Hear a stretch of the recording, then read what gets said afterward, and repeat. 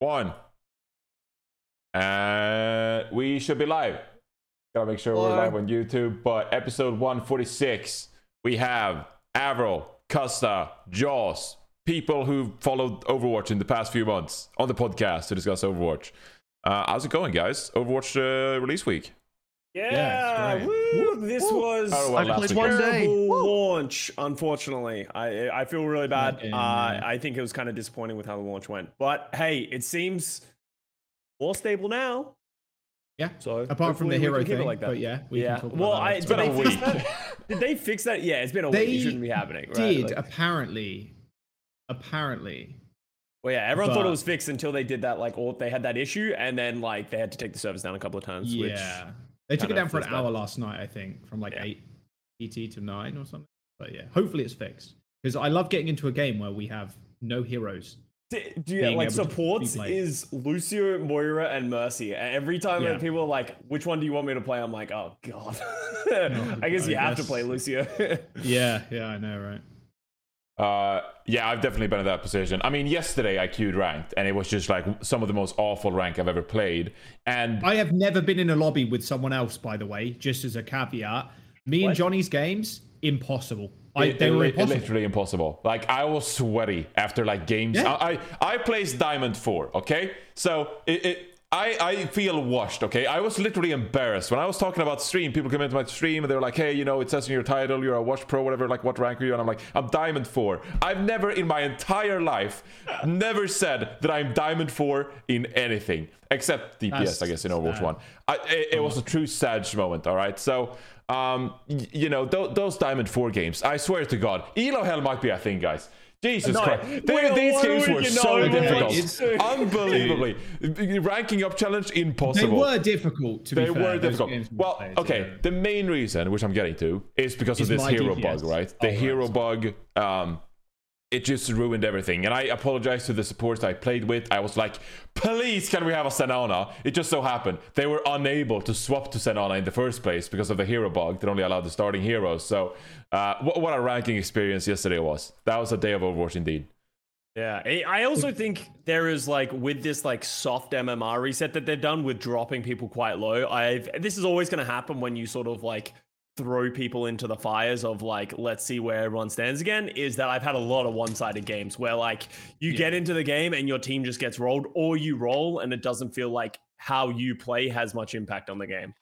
So that'll probably normalize as time goes on, as people get to their true ranks, but it's been a wild week. Or you play against Jake on Eichenwald and he picks Farah and then starts antagonizing our team in fucking text chat saying 1v1 me on Farah, and then we get fucking rolled. That wasn't fun. I will say it. I'll be the first to say it. Not fun playing against Jake Farah. What's up, Avril? You, Jake. You guys are pretty brave, playing through ranked and all that. With a bit of instability, I was away for the weekend as well. I was like, I'll get a rest. I'll play on launch day. I'll come back when things hopefully quieten down a bit. And I don't know. It sounds like things are quieting down a little bit. There's still a bit of instability. Should be better now. Yeah, you did dodge the bullet. It was a week. I don't know. I didn't even play on exact hour of launch because it launched 5 a.m. local for me or something like that. And I'm like, I just don't need to. I'll wait till I'll go to bed. I'll wait till another 7 or 8 hours. I'll play later. I just knew that day one especially was going to be a bit of a shit show, and I don't know. I hope they fix it soon. I don't know what else they need to do. I'm not a very technical guy. But, so it seems like the DDoS thing is probably over, right? For the most part, the DDoS they've had a lot of issues with migrating the accounts, taking, because they introduced this first-time user experience for people who never played the game before, and that was what we struggled with yesterday. In that some accounts, even though they've played for a long time, they even have the Watchpoint pack, they still were unable to select all the different heroes, so that was a problem. Console had massive issues. Console had the most issues out of anyone. So if you're a console player, I feel bad for you. They were unable to log in. When they migrated their accounts via the website, it's everyone who's migrated their accounts can't even play to begin with. So just an absolute cluster of different issues. But it seems like we're getting there day by day. I don't want to be that guy because I don't want to be like, oh, didn't they not test it or something? But I feel like, maybe it's the mass, maybe it's the quantity, right? Maybe they, obviously they tested, hey, does the migration work? Cool, it does work, done. But is it just a server capacity thing? Is it just a large quantity of people trying to migrate? I don't know what it is, but it just feels like obviously this launch window was very aggressive for the team. I don't know. I don't know if there was maybe more testing required or something. Because my only fear with this entire launch was like, well, what if technical issues just drag it down? And I think it has dragged it down, but thankfully the game's been pretty solid, so people have been watching and playing regardless, which is a great silver lining. You can never test 100 billion people. Not obviously. Well, a lot of servers do open betas for that reason, right? Like they do an open beta. The account migration is not exactly something you can test for. You can test like the functionality of it actually working, right? They've probably got dummy accounts everywhere that they kind of do that, but you can't also test 100,000 accounts being merged at the same time while your servers are getting DDoS and stuff like that. It happened with WoW too. Like a few WoW expansions, this has happened where everybody's logging on day number 1 or day number 2 or whatever. And then it's like the easiest thing to DDoS in the world because there's already so much traffic. You only need to just tip it over the edge and, all the servers come tumbling down, basically. Yeah. It's unfortunate, but I mean, it seems like they've recovered fairly quickly. Like, I got hit with very small queues on day 2. Day 3, I was fine. So, yeah. I don't know. People still enjoying the game. So. Get DDoS yesterday, so I was completely wrong. They did DDoS within the last 12 hours, so it's not over. But I think that's more of a Blizzard thing than just an Overwatch 2 thing as well, because I've heard the WoW servers and stuff like that have been having issues as well. Yeah. Gotta suck to work on that tech team right now because obviously there's a lot of games that are coming out the rest of this year. They have World of Warcraft, like you mentioned, they're releasing Dragonflight in December? Is it late November or December, something like that? Late November, yeah. Yeah, and then also, they have Call of Duty, which I guess is not Blizzard, but it's still Activision Blizzard are releasing a new Call of Duty, right? That's Modern Warfare. So I think there's a lot of anxious people at that company right now trying to sort out these issues. But I feel for it. Let's discuss some of the good things then. Like you mentioned, I think it was Jaws. A lot of people playing the game, a lot of people enjoying the game. Tons of variety streamers, most of which made use of this Twitch drop thing this past weekend. They found that pretty lucrative when it comes to getting the views, but also just people who have enjoyed the game in general. I believe it was Moist Critical who released a review video yesterday, about 13-15 minutes talking about this experience. I didn't watch the entire thing, but it seemed like from most people said it was a pretty positive review overall. A lot of people are coming back saying they really enjoy the game now when it's not all about shields and stuff like that. They can actually express their aims, express their mechanics in a way that they couldn't before. So overall, it seems like a lot of people are coming back to the franchise and at least like enjoying the gameplay experience.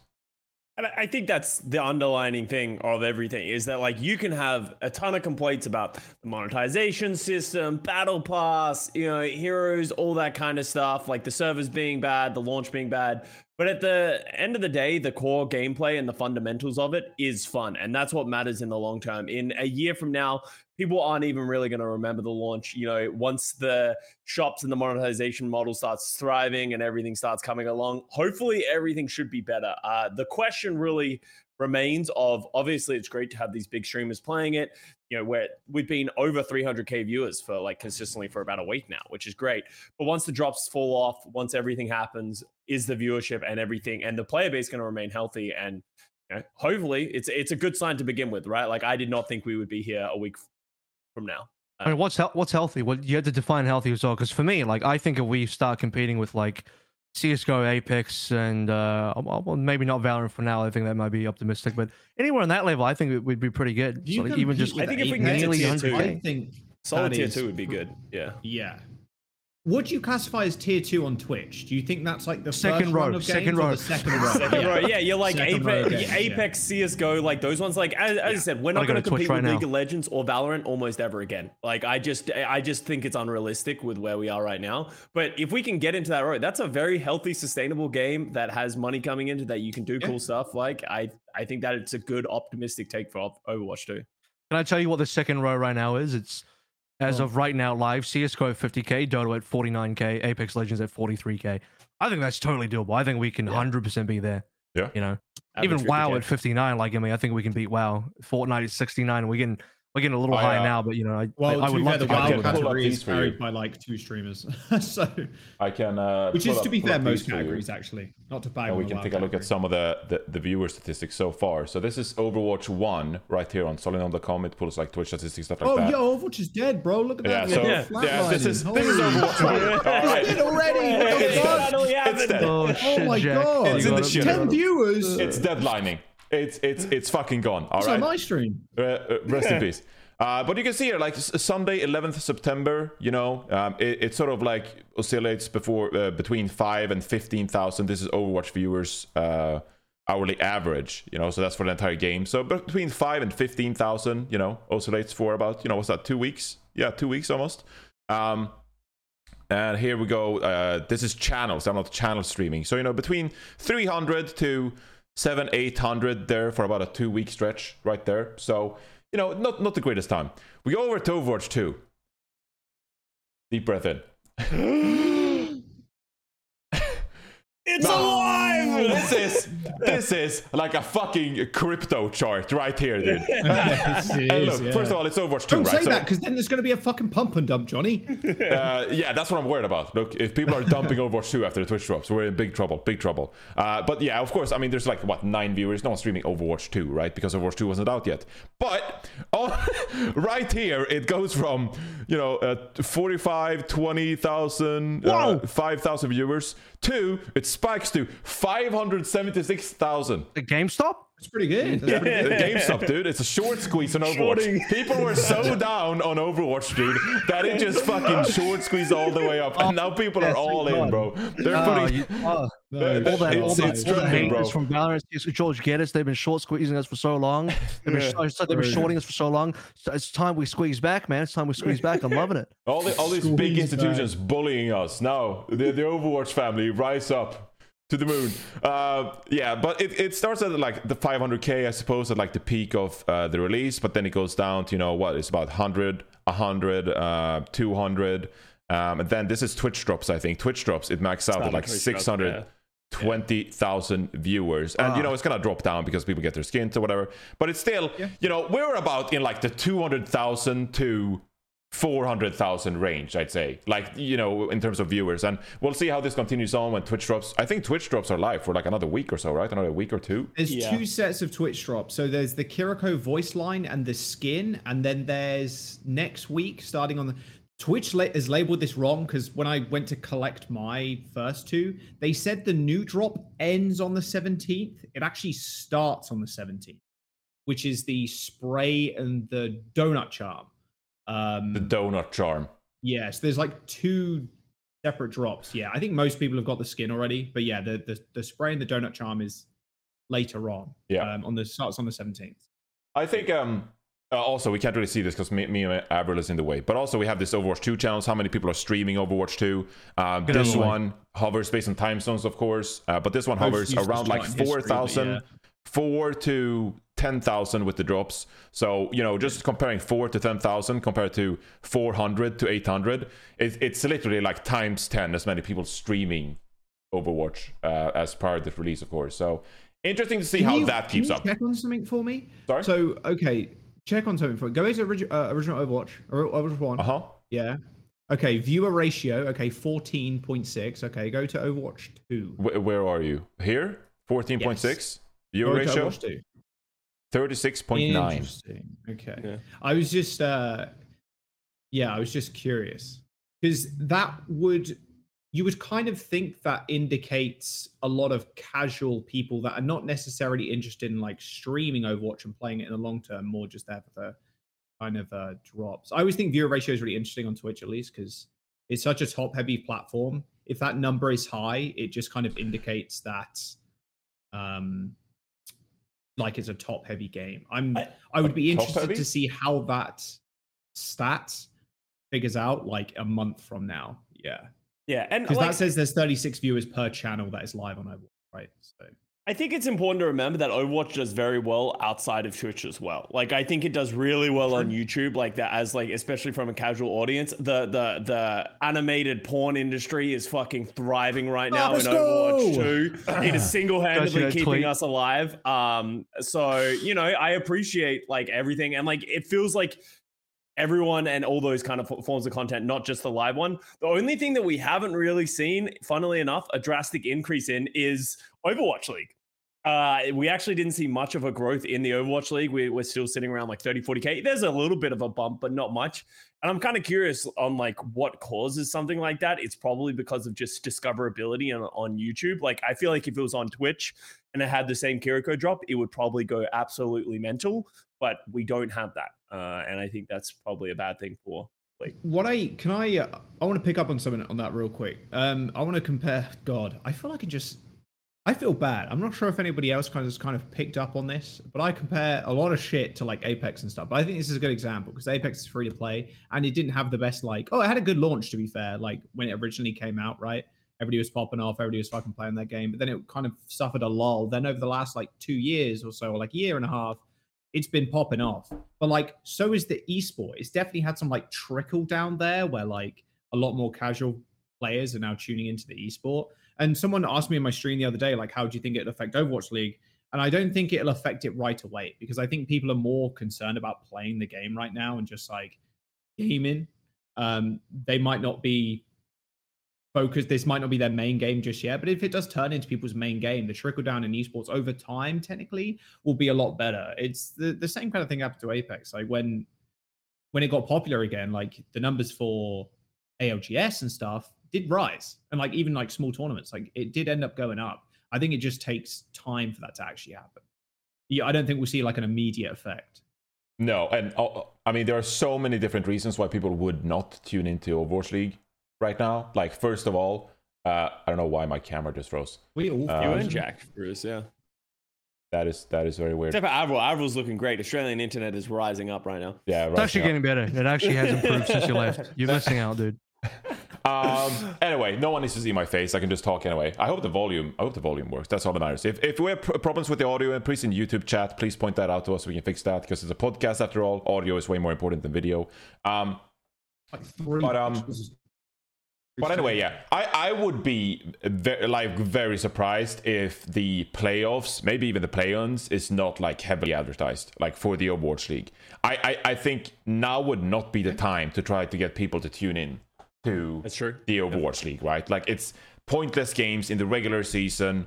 Some of these matches are pointless. Like, the playoffs feel like a way more important thing. And my approach going into this week, when a lot of people were, I think some people were way too optimistic, was like, oh, we're going to see like the Overwatch League viewership like double, because all these people now interested in Overwatch 2 are gonna search out the Overwatch League and find that stream. And it's like, no, like I don't think like people care enough about the esport right now. If people actually stay around and play the game for some extended amount of time, and then that feed finds itself somehow like into their life and esports become relevant, then yeah, sure, over time we'll build up that audience. But I'm not expecting like people to just instantly like find interest in the Overwatch League, snapping the fingers just like Overwatch 2 is released. So I think we'll build it up slowly over time, and I think playoffs is like the real deal breaker. How many people can we get to tune in for the playoffs themselves? I mean, especially once Kiriko gets played. Even more than that, I think the finals, right? Because that's the actual live event. Anaheim, crowd, best possible games. I think every esport peaks in viewership for their finals, right? Like that's the really important time. Hopefully stuff like viewership rules, I'm sure that's all going to be part of it, and large promotion, post stream on the Play Overwatch channel. If there's a time to market your game and your esport, I think you want to head towards the players. That's why I think the timing of the release is insane. I'm sure it was all somewhat planned behind the scenes as well, but it's like release the game, have people play it, head into playoffs, head into finals, and then that being like the event, that Nexus event where like, hey, now everyone please come watch the Overwatch League, and then hopefully they like enough to maybe get hooked to it and be ready to come in next season, or maybe watch some VODs. I don't know, but I think that's the key event, the finals. You know what would have been lit? Can you imagine if next month we had World Cup? That would have been crazy. Oh, that would have been crazy. That would have been crazy hard. But yeah. Except Scott, to get to the World Cup, you need like this whole year-long phase of getting people there and like qualifying through and all that kind of BS. Fucking Like, just invite all the good You just countries in invite Australia. like.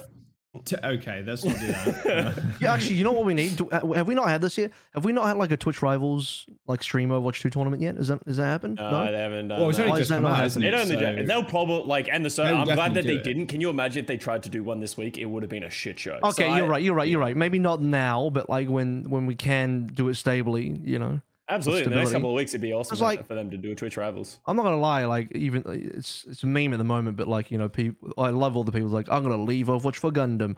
They did Twitch Rivals. They How's did that Twitch going? Rivals. Let's look up Gundam real quick on Solid. Yeah, get it up. Gundam is better than Overwatch. And I'm like, where is it now? Where Johnny's is going this for the Gundam juggler. evolution? Johnny's bro, they're already dead, man. Stop it, Johnny. Oh, We're gonna release an Overwatch-like game 1 month Space before. won the tournament. Space won the Twitch Rivals, by the way. He gets a free trip to Japan. That's actually not a bad reward. Who? Space Yeah. won it. As in Space. space? Yeah, As in Space. Gladiator space? Yes, Gladiator Space won the Gundam tournament. What? Twitch Rivals. Really? Yes. What the fuck? I Can watched you this play one. that?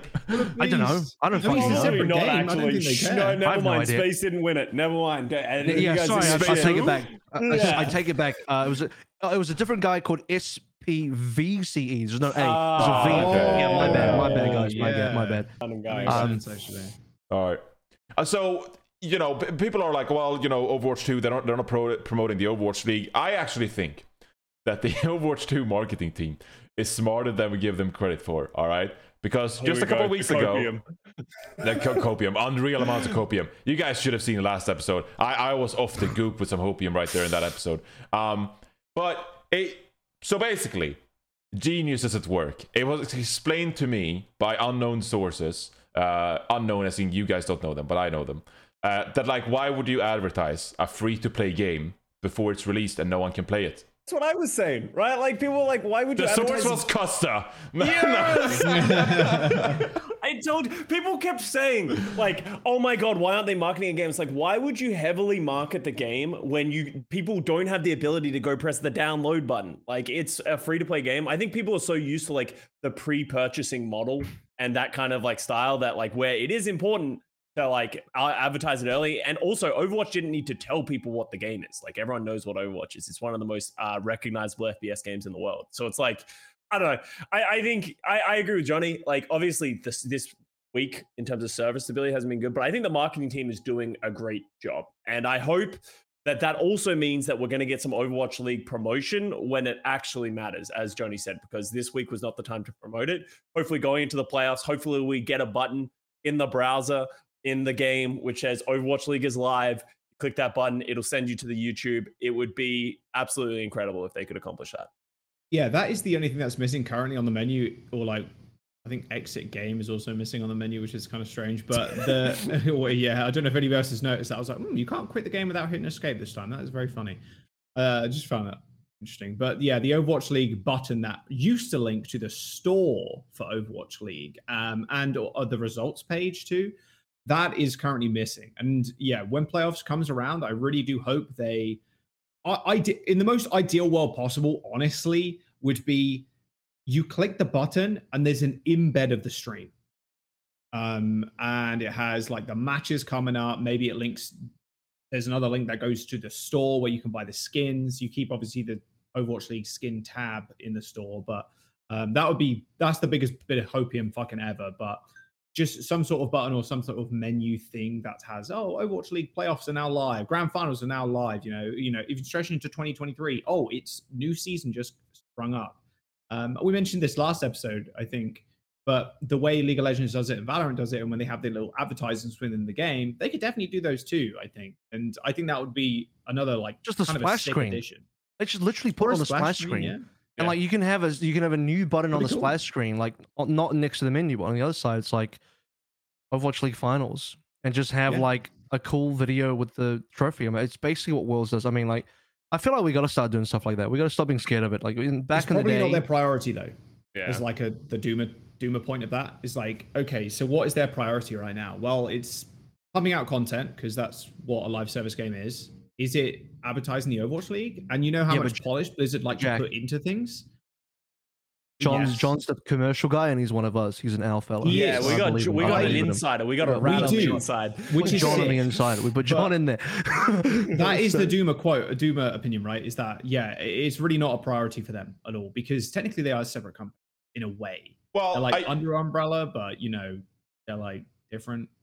I think I side with the take that like at the end of the day, like Overwatch or esports in general is marketing for the game in some way because you're like putting the best players on display, and we've been over this before. You can sell skins and stuff like that. But I think there would be a massively missed opportunity and incredible oversight if you did not take advantage of the Overwatch League finals and promoted that. Like, this is the best Overwatch players in the world competing in a finals that happens once per year. So I fully expect some kind of marketing to go into that. Now, what are they going to do?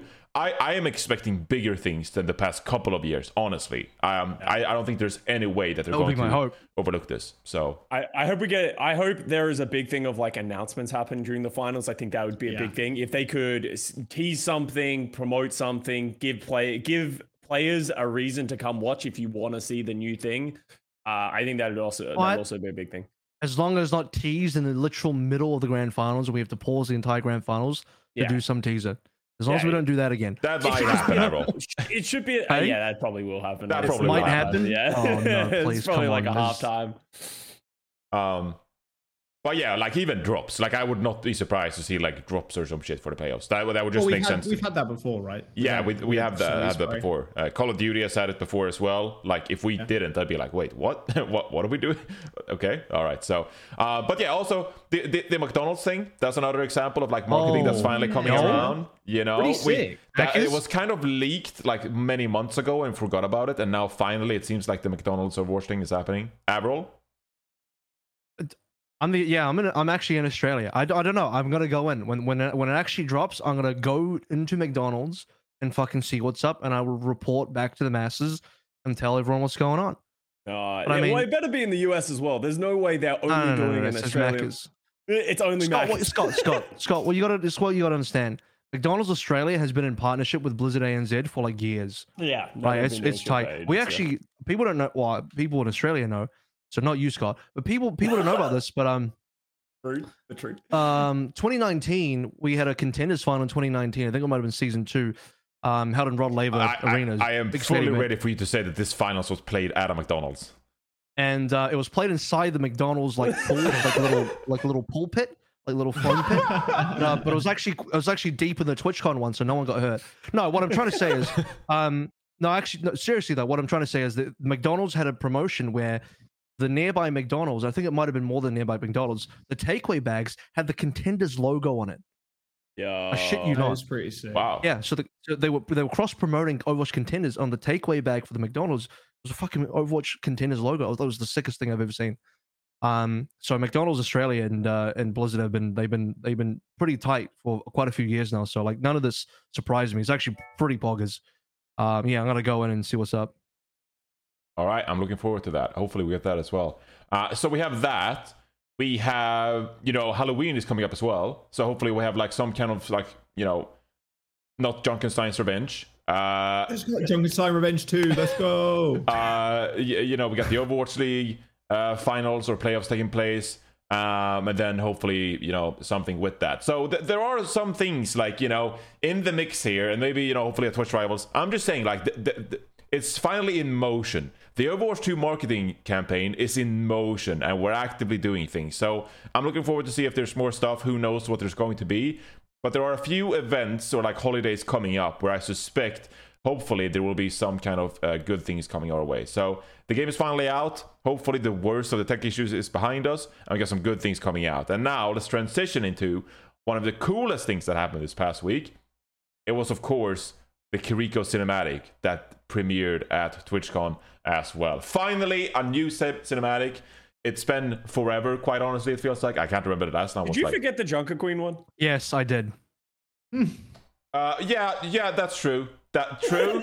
Okay, my excuse... Well, never mind, I don't have an excuse. The Kuriko thing. Whoa! Yeah. The Kuriko one felt more in line. Like the Junker Queen one was cool, but this one felt more in line with like the earlier ones where it's like there's a tragedy and it makes you feel emotional. Like I wasn't emotionally attached to Junker Queen with her story, but like Kiriko, like and everything is just like, you know, it just made it hit you in the feels like they used to in the past. It is emotional, bro. Yeah. Everybody be crying in the club. Yeah, I don't know if it's just because I'm getting older or what, but you know, these kind of things just, you know, hit me right there. And also it had some fun. Like the fight scene was fucking awesome. The little kid running with the axe was awesome. Like it had so many like funny things that it made you laugh, it made you sad, it made you like poggers. Like it gave you everything that you want in a cinematic.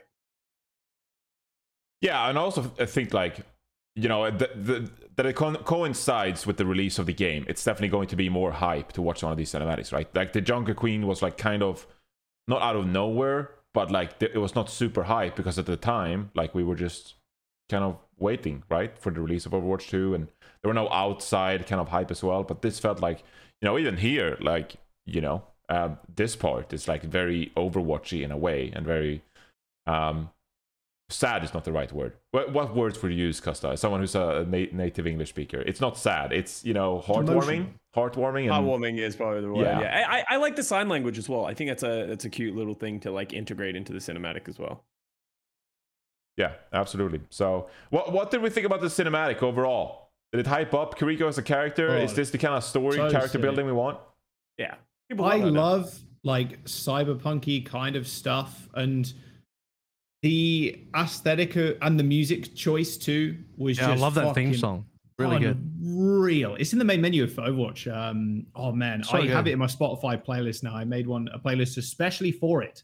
On Spotify. Yeah, Bow by MFS. Oh my god, that song fucking pounds. And in fact, a lot of their other music is really good too. It's along the same kind of lines and like tempo and feel and shit. It's it's definitely one of my favorite cinematics of all time because of that. And just the one bit that I found was like, I was like, yeah, I fucking love the shit. It was when she like teleports to the corridor and then they all kind of turn around, just like face kicking time, like face punching time or whatever the fuck. And I was like, man, I don't know. It just went super hard, super hard. It's the perfect level of like, like you were saying, like heartwarming kind of bits and pieces in there. There you go, face kicking time. Yeah, and funny. Like, it's fucking sick. Yeah. And comedy, obviously. It's just you wouldn't really expect anything less from Blizzard when it comes to cinematics like this. Yeah, they don't really miss on cinematics.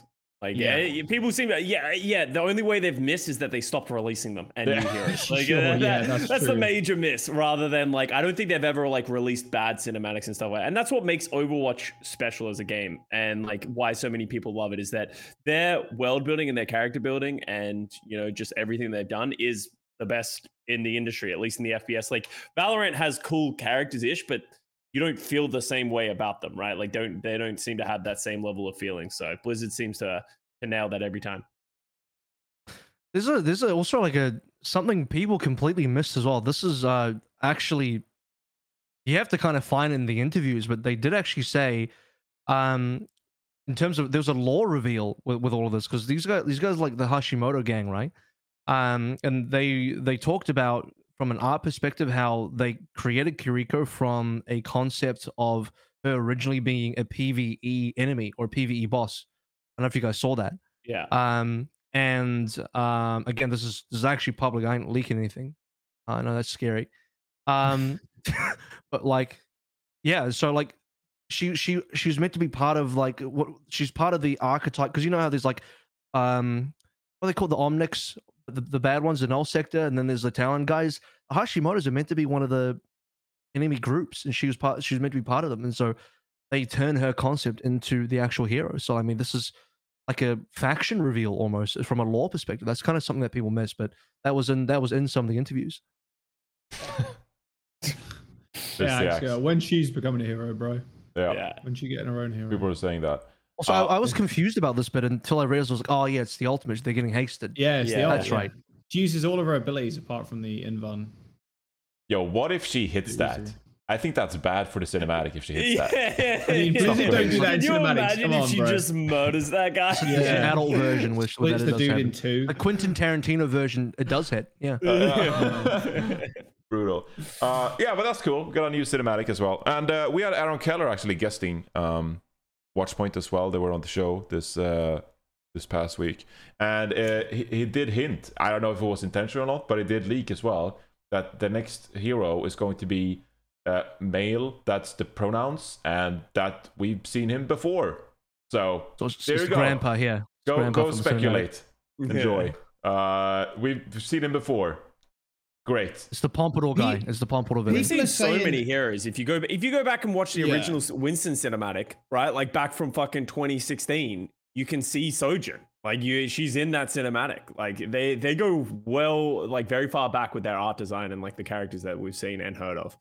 Yeah. The people in my Discord were saying it might be that Magnus dude, like the big Auga? guy with the like huge guns on his arms. Oh my god, people have been talking about that guy forever, that's right? not Magnus. That's I know, Malga. right? That's Is that Malga. Malga? Yeah. Malga. Oh, sorry. Magnus is Magnus Magnus is is- the dude from Chess Colosseo. player. Oh, okay, yeah. No, Oh. he's Yeah, the always dude from Magnus. Colosseo. He's one of the gladiators. Yeah. He's one of the gladiators from Colosseo. Yeah. Okay, yeah, but This dude? people were saying, Yeah, oh yeah, yeah, that's that dude. Magnus. That guy looks fucking badass, bro. If that's how you hear it, that's pretty. I'm like, They this should be a should've given Ryan a- skin. Come They on should now. have given. That would be a I good think one. this guy should have been a hero, and they should have given Arissa's spear kit to this guy, and Arissa could have been retained. I don't know. Oh, No, don't, I'm don't one of you those dare guys. say Don't say retain. that. Just Don't say change her that. into something else, okay? You take Yeah. that back. I don't know why, No. but this reminds me of a League of Legends character. I don't know why. Aatrox. Probably. Yeah. Aatrox with the big sword. Why? Yeah. Just because he got a sword? No, I don't Yeah, know what it is. he's There's like something Garen. about it. Just looks like a League of Legends character. There's just the pose or something. I don't know. Mecha Aatrox. Yeah. Anyway, I'd like to play whatever that is. Magnus, I'd like to play you. Wait, Magnus- never mind. Why? Because he's Swedish. Well, I Magnus is actually a Swedish name. Yes, I don't know if Magnus in Dota 2 is Swedish. I don't think so. And Magnus is also a Dota 2 hero, right? So that's a rhino though. That's not a human. Yeah, I was gonna say, isn't that like a mammoth? Kind of. Yes. I'm trying to look up Dota lore, but Dota lore is never never They great. don't really have lore with their No, they characters. don't. They just don't sort really. of exist. Magnus, the Magnoceros, very original. Great job. Apparently, yeah. Okay, never mind. Move on. All right. I feel like we discussed Overwatch 2 and the past week and everything that's gone on quite extensively. So perhaps it's time to move into the Overwatch League. This is, of course, we're drawing to a close when it comes to the regular season. Some matches don't mean anything. For example, some teams have started to wrap up. Vancouver Titans. They've done playing their regular season as well, and they're not in the playoffs, of course. So, there's not a ton of stuff to talk about overall, I'd feel like, and we're obviously going to cover the most important stuff. But I think we should cover the Houston Outlaws versus Dallas Fuel match. Costa was there in person. He casted the match with Mitch, of course. There was a bit of a Dallas Fuel 5-year anniversary thing going on as well. So a fun little occurrence. And then Houston Outlaws came in and they spoiled the entire thing. And how was that, Costa? How did the crowd react? What was the vibe inside the venue? Was there a lot of happiness that then turned into disappointment? How was the event? Yeah, no, it was awesome. Like the Dallas Fuel fans are really just passionate. It was a sold out event. Like they didn't fill out their whole venue. It's actually funny. There was a world chase tag arena in the middle of the stadium, and I don't know if they ever showed that, but it's literally That's just cool. a parkour chasing tag kind of thing. Apparently it was his thing. Joe was just in it, but they actually filled out all the chairs. So it was really intimate, close. And then for the 5-year video, during the match before the Dallas match, they showed this 20-minute edited video of the history of Dallas Fuel and the MV squad before, how they became Dallas Fuel, all their hardships, all their successes. It was a really cool event, and it was a really cool venue. Even when they lost, I went down and I talked to some of the fans, and they're all still just happy to be there, and that's how live events generally are. It was disappointing to see Dallas Fuel lose once again in front of their home crowd, considering we put them on such a high pedestal to be the best. But the Lucio Bapzaya meta has sort of thrown a wrench in a bunch of these teams' plans. Yeah, let's wait with the meta because it's all craziness. It's all over the place. Dude. But let's talk about the match itself. Yeah, bro. Johnny, you cursed the fuck out of them. Like did. I bet this is where Yeah, I Dallas wanna is to shift be the the blame most to Johnny as well. Dallas thing ever if they Good just idea. lose to Houston right now, and then they did. Yeah. Did you have a smile on your face afterwards? You're like just sitting in the truck, like holy shit! Oh I knew yeah, it. I mean it was glorious. Basically, we showed a graphic on the Watchpoint pre-show. It's like Dallas Fuel, they're on a 14-match win streak. You know, nothing can go wrong for this team. And I just put it out into the world, just like, well, I'm not willing to call the cycle of misery the circle of misery over until they actually beat the Houston Outlaws on LAN. So they gotta beat Houston Outlaws today to break the circle of misery, and then they ended up losing. So I guess the circle of misery is still very much present, despite the fact that they were on a 14-match win streak. Sorry, Dallas Fuel fans. So yeah, I grinned a little bit there, but you know, I did predict the Dallas Fuel, so I was slightly disappointed that they did lose. Mr. X predicted Like, the you Houston hedged your Outlaws. bets. You went both ways. Well, you know, I'm gotta win no a matter pessimist. If you ever watch like Swedish soccer with me, I am the most pessimistic like soccer fan ever, because I'm like, our team is shit. Of course, it's gonna hit the bar. It's gonna, you know, go bar out. It's never gonna go bar in. You know, I'm always like that. I'm always going to put out like the pessimism out in the world there. They're just to hedge my hopium. You know, it's weird how that doesn't apply to my Overwatch takes, but everything else, I hedge my hopium.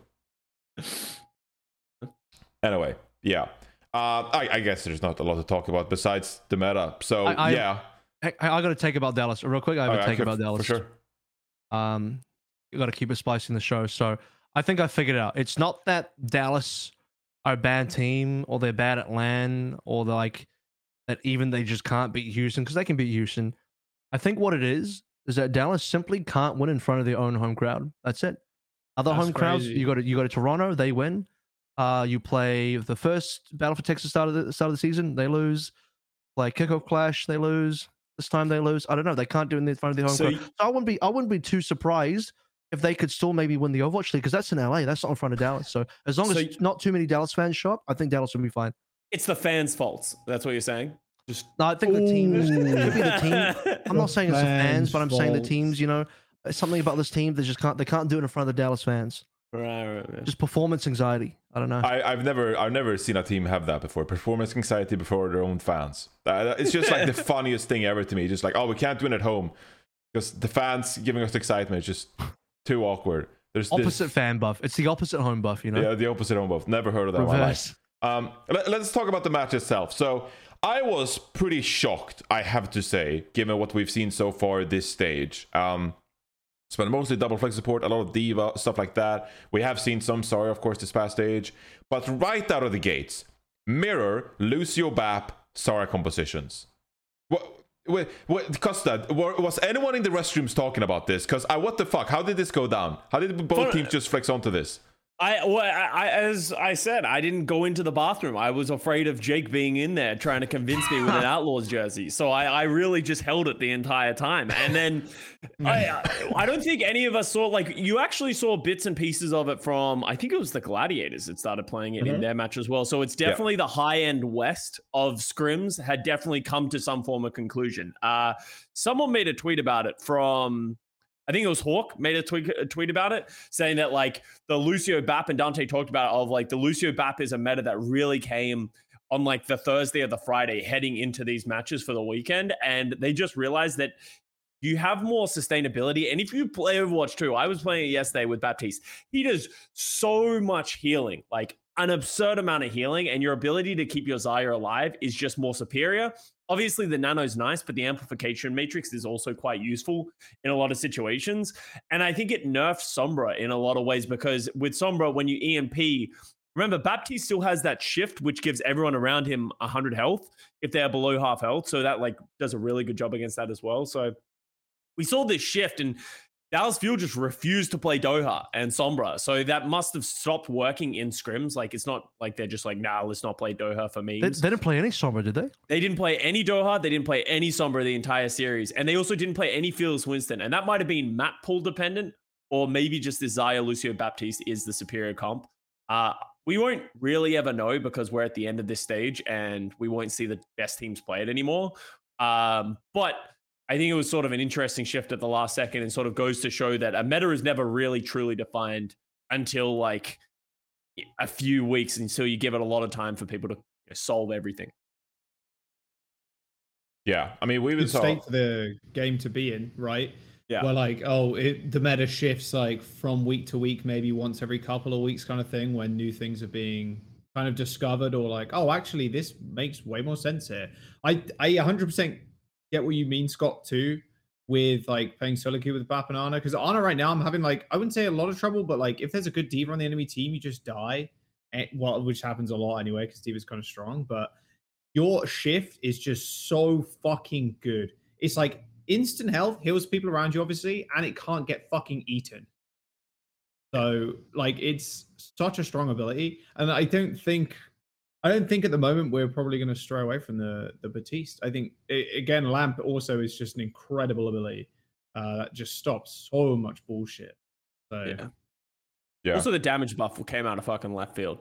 Like, I don't know why he got damage buff. yeah, Like, I don't think true. that was necessary at all. Like, I don't think anyone was like, Baptiste doesn't do enough damage with his left click. So you put that in the hands of players like Shu, like, of course they're going to dominate on it. Yeah.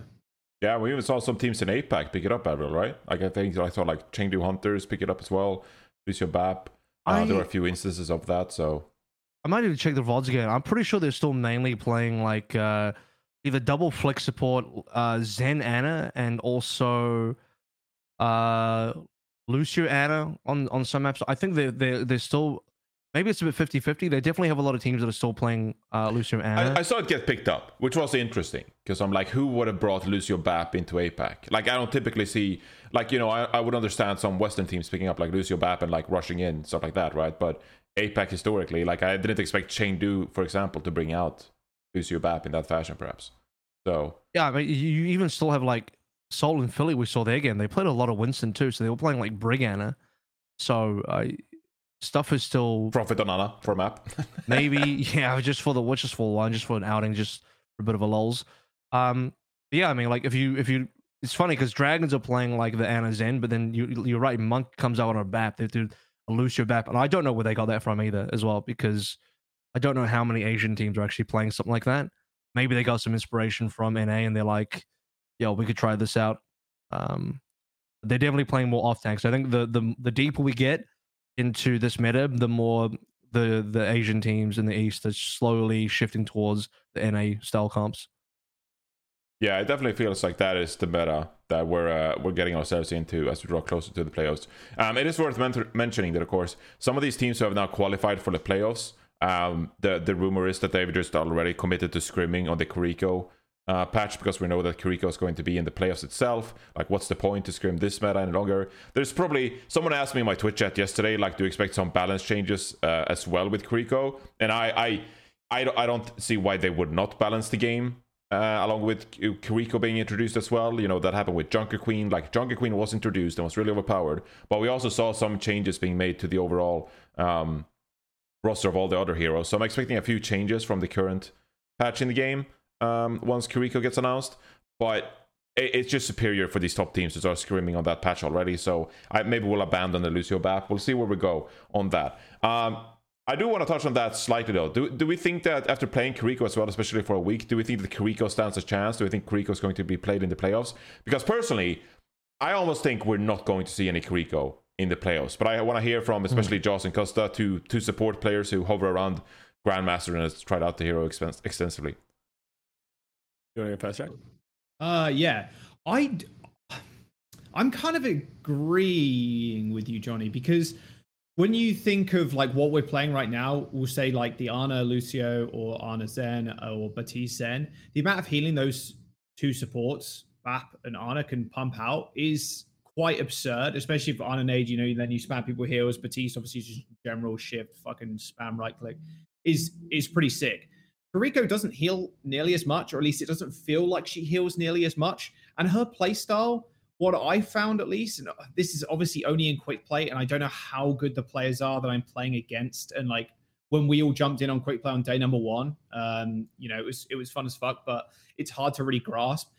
For me, it's like, okay, the game plan in my head would be a flanker goes Genji Tracer, they fucking jump to the backline, and then you fucking TP to them, you're healing them, and then you execute the backline, you even use your invuln, and then you can just teleport back. Like, that's how I think, at least in like ranked people will probably play her like a more aggressive backline DPS Moira, where like with Bap and Ana, it's way more like sustained focus and you want to be able to keep up your tank. I don't think Kiriko is going to be able to keep up with the amount of healing and like stuff you need to pump into a tank to keep them alive, especially against someone like a Zen and a lot of upfront damage right now. Tanks do have a lot of survivability, double bubble, Matrix lasting for like 7 years. But yeah, I just don't really see where she fits in unless you go super hyper aggressive dive. Lucio with Kiriko, Tracer Genji, Diva, and you just fucking run at the back line. And you use your Kiriko TP to just TP to the back and then TP to a Lucio that is running off. You know what I mean? Like, I don't know what you think, Scott, but yeah, with the amount of utility she has, yeah, the Invun's pretty damn good. It feels like you're not in a situation ever where you can get mad value out of it. You might as well just use it on yourself and your flank a DPS to kill a support and then run away. Like that's my grasp on it, but then I've not played it in ranked.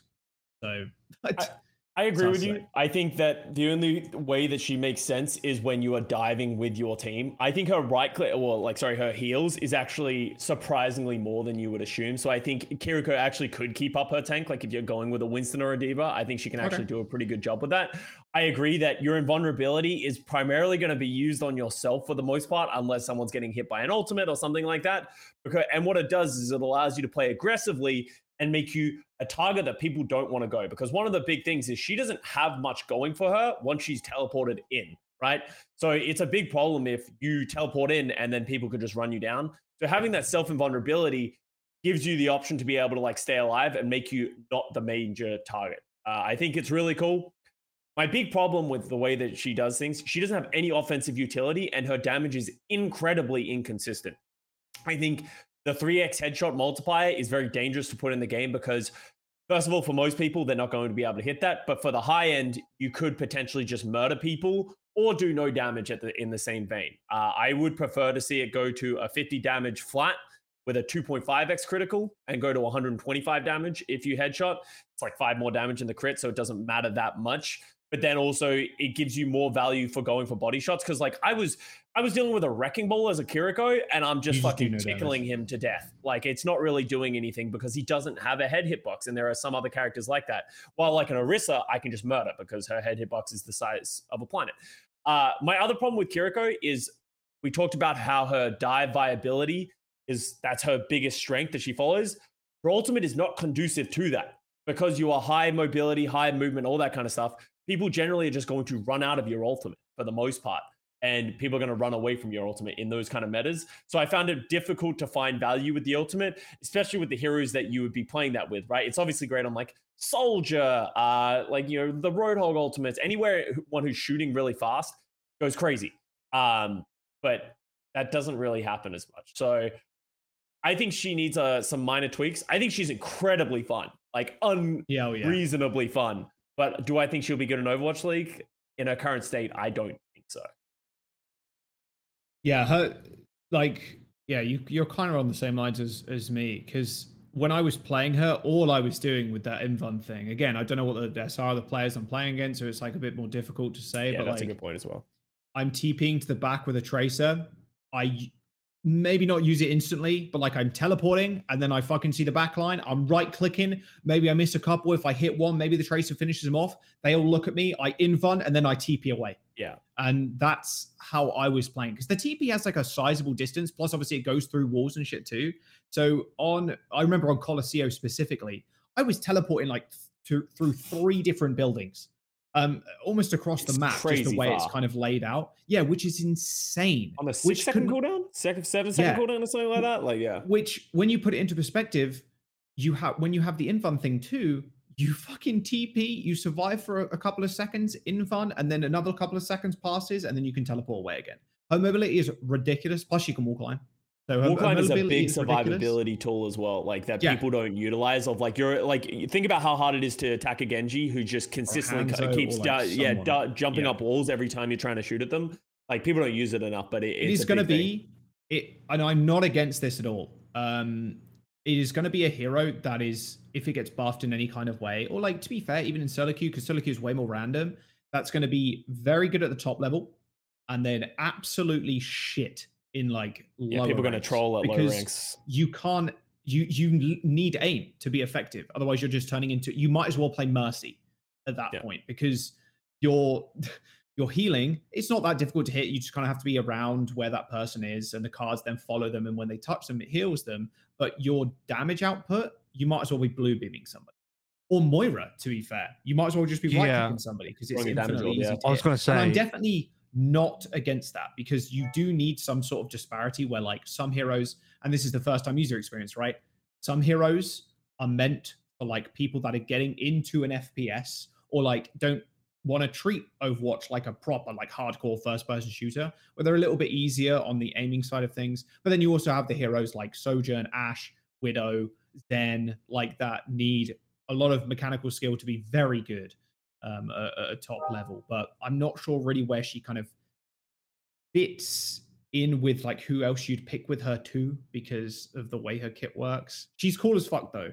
I love it. But I've heard of her being described as a Moira replacement. I win. I said it. Yeah, Johnny did say that. I do remember Johnny saying back.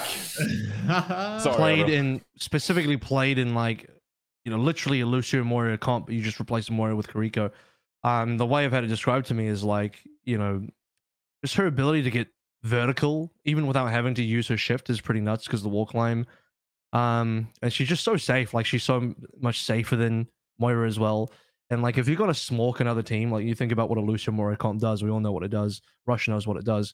You drop the Suzu down, and your whole team can just be invulnerable. Like, certain members of your team importantly can be invulnerable, so you can certainly get out of jail free in certain cases as well. I've had her described in that sort of way. It's hard. The most dangerous thing about Kiriko right now is we have no idea if she's any good because she's not in ranked, so we have no ranked data at all. Which is all. The other scary thing about that is that like, as far as Team 4, the development team says like, oh yeah, we're going to monitor her and we're going to adjust her so that she's not going to be OP when she's eventually in ranked or whatever. We're about to play in the Overwatch League in the playoffs and finals. We have no data from ranked, and by the time she hits ranked, it's like kind of too late. I mean, we're going to get to the stage where we're already when does she hit ranked? No matter what. It's 2 weeks, right? It's probably another week from now. I think it's another week from now. I mean, the best gauge is our players right now. Like, our players are playing on scrims probably. But our patch is solidified. Like, even if she is busted, we have to play that patch. So like, our patch is currently not going to change for playoffs. We've locked that patch in.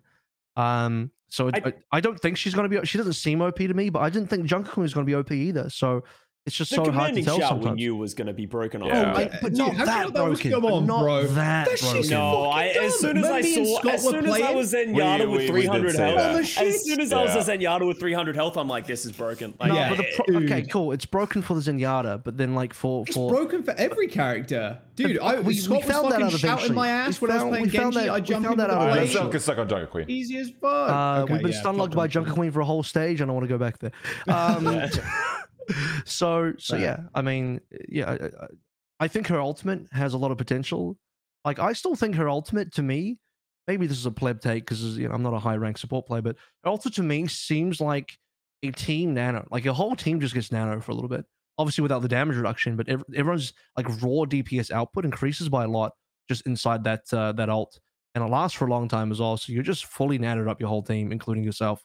It charges unreasonably quick as well. That ultimate, like, if you're just pumping heals into your tank, like, you get it really quick. My problem with it is the same issue with BAP window. Like, BAP window is theoretically overpowered. Everyone shoots 200% damage through it, right? Like, but it feels way more counterable. Away from, right? It feels way more counterable, the BAP window. Whereas this, like, Kiriko ultimate's huge, covers so much ground, and you can just like. And the damage output is so consistent because you're not stuck standing behind this BAP window to get you to get value. You can be anywhere inside this AoE, and the AoE is gigantic. And because you're so fast as well, you can just fly at people. To put the ultimate into perspective, let me ask this. So, like, Costa, someone pulls out like the nano-visor, like you probably trans, drop the sound barrier, try to keep alive. If a Kiriko drops her Kitsune rush, as a support player, do you invest the sound barrier, the trans? Do you feel confident about your team's ability to stay alive against an ultimate like that?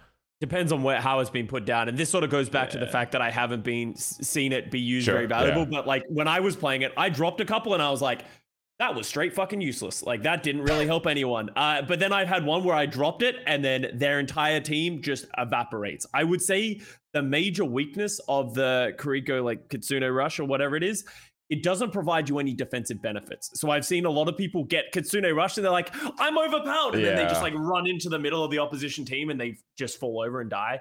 So it's like, I think people will get really good with it. And I agree on like maps like Control, where you can just use that to engage onto a point.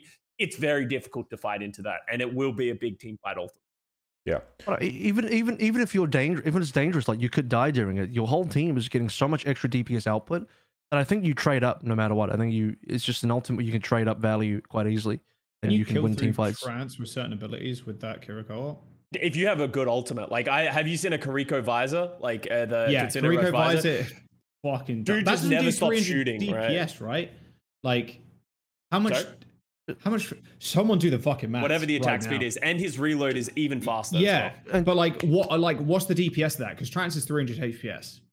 It was a lot. I actually experimented with Nano Visor in Kitsune Rush. Okay, that definitely does more than 300 DPS. Yeah, like, that was a lot of damage. Don't forget cooldowns. Don't forget cooldowns as well. Like it's everything. Like even the Kiriko user, if you use the ultimate, now your teleport and your everything, your cooldowns are just like way quicker. So your mobility just increases.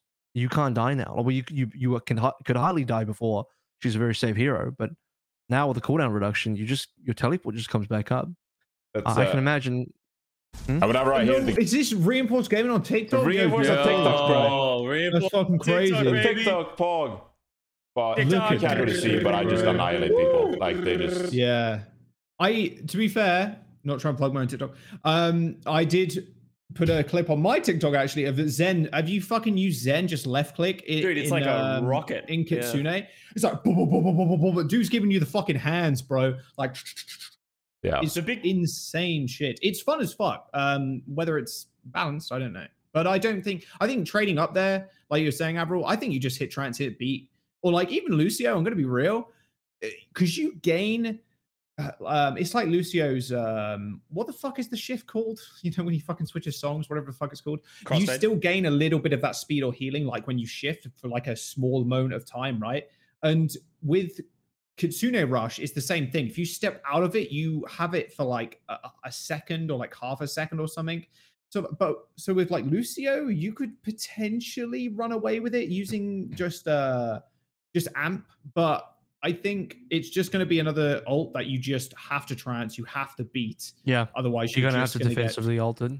Yeah, you have to. Otherwise, you're just going to get rolled. And this is where I think maybe like a Lucio Kiriko backline makes the most sense. I agree. To go with this hyper dive, because when they Kitsune, it's like, dude, we're back to like, you do this, I do this, you do this, I do this. But it's like, which isn't a bad thing. But like Kitsune Rush, beat. And then they Kitsune Rush, you beat, you know? Like that's going to be the kind of thing that you need to follow if you're a support player. Like you're probably not going to be beating the Blades. People don't really beat Blades that often anymore. They're just too easy to kind of focus down if Genji's played. But yeah, I think as viability as support lines go, Kiriko Lucio seems like the most viable from the top of my head. Yeah, I agree. You need a self-sufficient support, because otherwise you just teleport forward and like you leave your center dry, and like a Tracer's just going to run them over. You need a self-sufficient support of some kind. I don't think Brig is it. I don't think Brig is going to be useful enough. So it's sort of like Lucio, Kiriko, and then I thought about like what tanks would I want to see with that Kiriko, and it pretty much boils down to like Winston. It's like I want to see a Winston bubble when I go aggressively, so my Kiriko or my team can like dive around the Winston bubble. I don't think Diva probably is going to be. Diva. You think Diva in her current stage? Sure, yeah, with defense matrix. Diva fire rate plus fly cooldown reduction. You can just fly and over micro missiles, which is she's already fucking busted. She's crazy. If you play Lucio Kiriko Diva versus Lucio Kiriko Winston, your Winston's gonna die. That is true. That is true. His head hitbox is so large too, and Kiriko's left click or right click does 3x headshot. Like, the easiest motherfucker to kill in the world, Winston. And Zarya's not bad either. Like, can you imagine cooldown reduction on bubbles? The bubbles? Oh, yeah. It's just... But like, remember, I think people get into a lot of I think people are like, oh, is Kiriko Roadhog going to be meta? Have you seen what you can do with whole hog Kiriko? Hog It's like, for 80% of the map. You're like, yeah, for that 10% of the time, 5% of the time in which you can use that combo, it's going to be great. What about the other 95% of the time of that match, right? Like, and like there is incredible combos left and right with Casino Rush, but it comes like there's so many of them that I think playing a certain tank around that is not going to. The neutral in Overwatch 2 is because they nerfed ult charge, like it's way more prevalent. Like you're not in like old Overwatch 1, like there was a lot of metas that it was just we ult. That is it. That is the only thing we do. We build ult fast and then we go in and ult. Like in Overwatch 2, they did reduce the ultimate charge rate, so it's more about the neutral than it's been in like a long time. So yeah.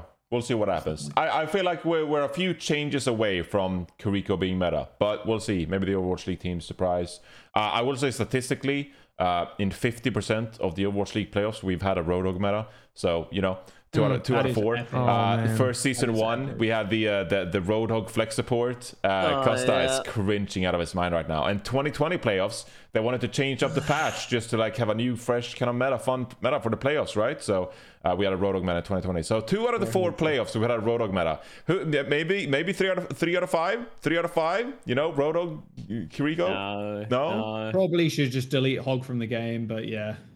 I also think there's a world in which we're just overthinking it. Like we're talking about, Kitsune Rush versus Kitsune Rush, all that kind of stuff. There's a world in which you just play Lucio Babzaya again, and the amount of damage that you can dive with is just nothing compared to the sustainability and the damage that Sojin can just one tap Kiriko, right? Like there's no, if you have good enough aim, Kiriko might just offer nothing. So it's like I find that very likely that we're going to have Lucio Babzaya meta, and I think a lot of people are going to be disappointed by that.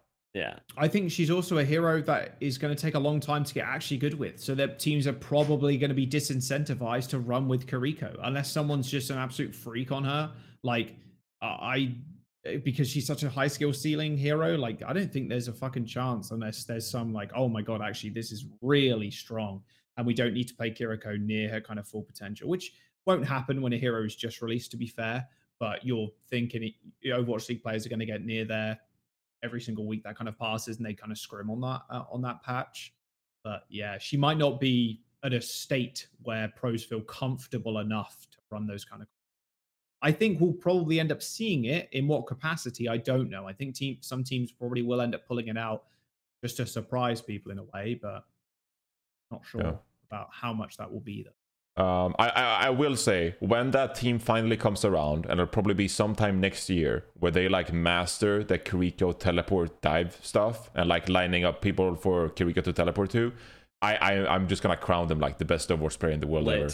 Yeah, that's going to be amazing to witness, like amazing Kiriko dives. I will say this, I will put this out into the world. If you nano a Kiriko and right click melee, that's an insta gib 200 health. So, you know, enjoy your nano Kiriko dives with right-click melee. Also, PSA, if you're a Kiriko player and you're dealing with the pesky traces, headshot melee kills it one-shots a tracer in the same way Discorded Zen does the same thing. So, fuck them up. Fuck traces. Yeah. Out of here, we hate True. Yo, true. Them out of here. Chat right now. Come at me and Scott. Fuck tracers. You'll be seeing more of that on my TikTok. That Luke in the Twitch YouTube chat, it was like, there's no way there's a reinforced TikTok. Hey, reinforced gaming, check it out on TikTok. Yeah, I started last week at like 5 videos on there. Let's go. Jaws features heavily in my TikTok clips, so you know, check out the reinforced gaming TikTok. There you go. Which I shouldn't, by the way, because as you all know, there's an ongoing feud between me and Johnny. We've hated each other for the longest time now. That's a new narrative. I don't know what to tell you. This has gone back generations. The Swedish versus the British. That's why me and Johnny hate each other. I'm not sure if have they ever had a war. I'm not sure, but it's crazy how that happens. When I casted with Mitch in Dallas, people were like, "Why is Matt not casting with Mitch? Does Mitch hate Matt?" Mitch hates Matt. Does Mitch hate Matt? It's like, no, it's just Matt hates traveling too.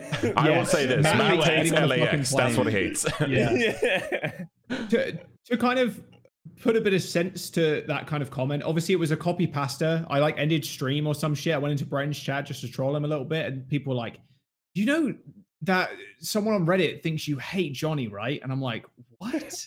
like I do a podcast with every fucking week, like, you know, we're fucking good friends. And they're like, oh yeah, and they would spam the copy pasta or whatever. I think a lot of that comes from, and I kind of see the person's reasoning behind why they think I might dislike Johnny, which I don't, but there's a I am pretty delay. dislikable. So, but no, you're not. You're lovable, bro. Big Swedish giant, Swedish bro. man. But there's a delay between like the casters and the desk. So sometimes you'll find it where like we're talking in my ear. I'm always talking over somebody else. Yeah, or like same in the truck. Yeah, there's a delay, and we can't get rid of it. It fucking blows, but like that's what it is, and that's why it might seem like there's a little bit of fucking tension, or like I'm trying to talk over Johnny, like Rose is trying to talk over somebody else, or like some shit like that. So yeah, it's I did find it really fucking funny though. That's also honestly the hardest part of the entire show is cross talking and talking to the casters, because the delay is brutal for both ends. Of the show too. Yeah. It's one of the best parts of the show, and the delay just kind of booms it because it's not something you can control, and it's like it kind of fucks up. You're trying to like tell a joke or like, you know, have banter with someone else, and it's just like how in real you're about to say something funny, and then someone starts talking over you at the same time, and you're like, oh fuck, I couldn't say my joke now because someone's already talking. So like, yeah, it's like, oh, how do I navigate this situation? Yeah, it's so there's a little heads up, there's a little inside sneak peek Easter egg for you viewers out there. It's even in casting though. There's like a tiny bit of delay. People are like, oh man, Avril keeps cutting off Achilles. I'm like, it's the actual fucking latency, you know? Yeah. Yeah. Well, it's when I casted with Jack earlier in the year, we were doing an online one, and someone messaged me like, "Hey, caster, I love your cast. Just so you know, I know you're new to this. I thought I'd give a little bit of feedback. You should try not speaking over Jack. It feels like you're cutting him off every time. You got fansplained. I was like, oh yeah, thanks, I appreciate it. But that's just the technology, the limitations of the technology. That there's like in our conversation where we're like, it's like a Discord call, right? Where you can hear each other going back and forth. But imagine if that Discord call was being sent to a third party, and then the conversation wasn't as linear as it is for a normal one. That's what is happening sometimes with the cast. And that's why sometimes, you know, it gets pushed in a different direction where it feels like Avril or a caster is reacting to something that has already happened, that hasn't happened yet, or is reacting to something very late to something that has happened. I thought that was Avril was a prophet. I think he just saw something into the future. I've heard Avril be like, oh my God, that shot. I'm like, what shot? And then someone dies. I'm like, oh my God, that shot. I had a feeling Proper was going to land. You know how it is. You know how it be.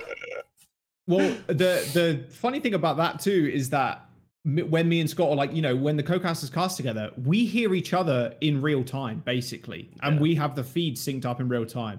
It's just when that all gets put together and then pushed, that's when like there's micro discrepancies that really start to shine. So like, I'm never talking over Scott. Scott's never talking over me or Rose or whoever. It's just the kind of, online broadcast, baby. Yeah, here we go. Yeah.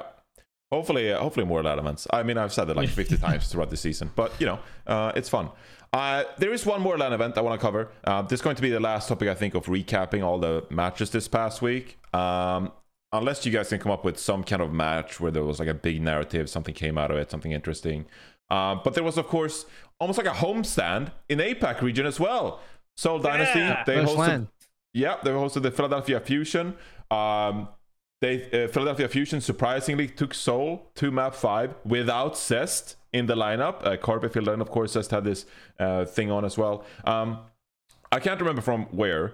I think it was Roston actually on Twitter who did say that Zest, no, maybe it was Zest himself who said that he is okay and he is looking to play in the playoffs. So I wouldn't worry that Carpe is going to like fill in for the rest of the year or something. It didn't seem that serious. No bones are broken is what I thought I heard. So there's a temporary Carpe fill in here for map 5. But a fun little event here, Avril, in the APAC region. And not only, I mean, yeah, amazing because like finally you get a LAN event in Asia. And I think I really enjoyed that the league has sort of spiced up the whole Seoul versus Philly thing over there because obviously they're both teams in Korea. There's a content team on the ground in Korea that's doing stuff. I don't know if you guys seen some of the content pieces they've done. Just even like fun little skits they've done between the two teams. And they finally got them to play against each other. And I was like waiting. I was like, man, they do a lot of content between these two teams. I'd love to see them actually play in an arena if they can. And they did. So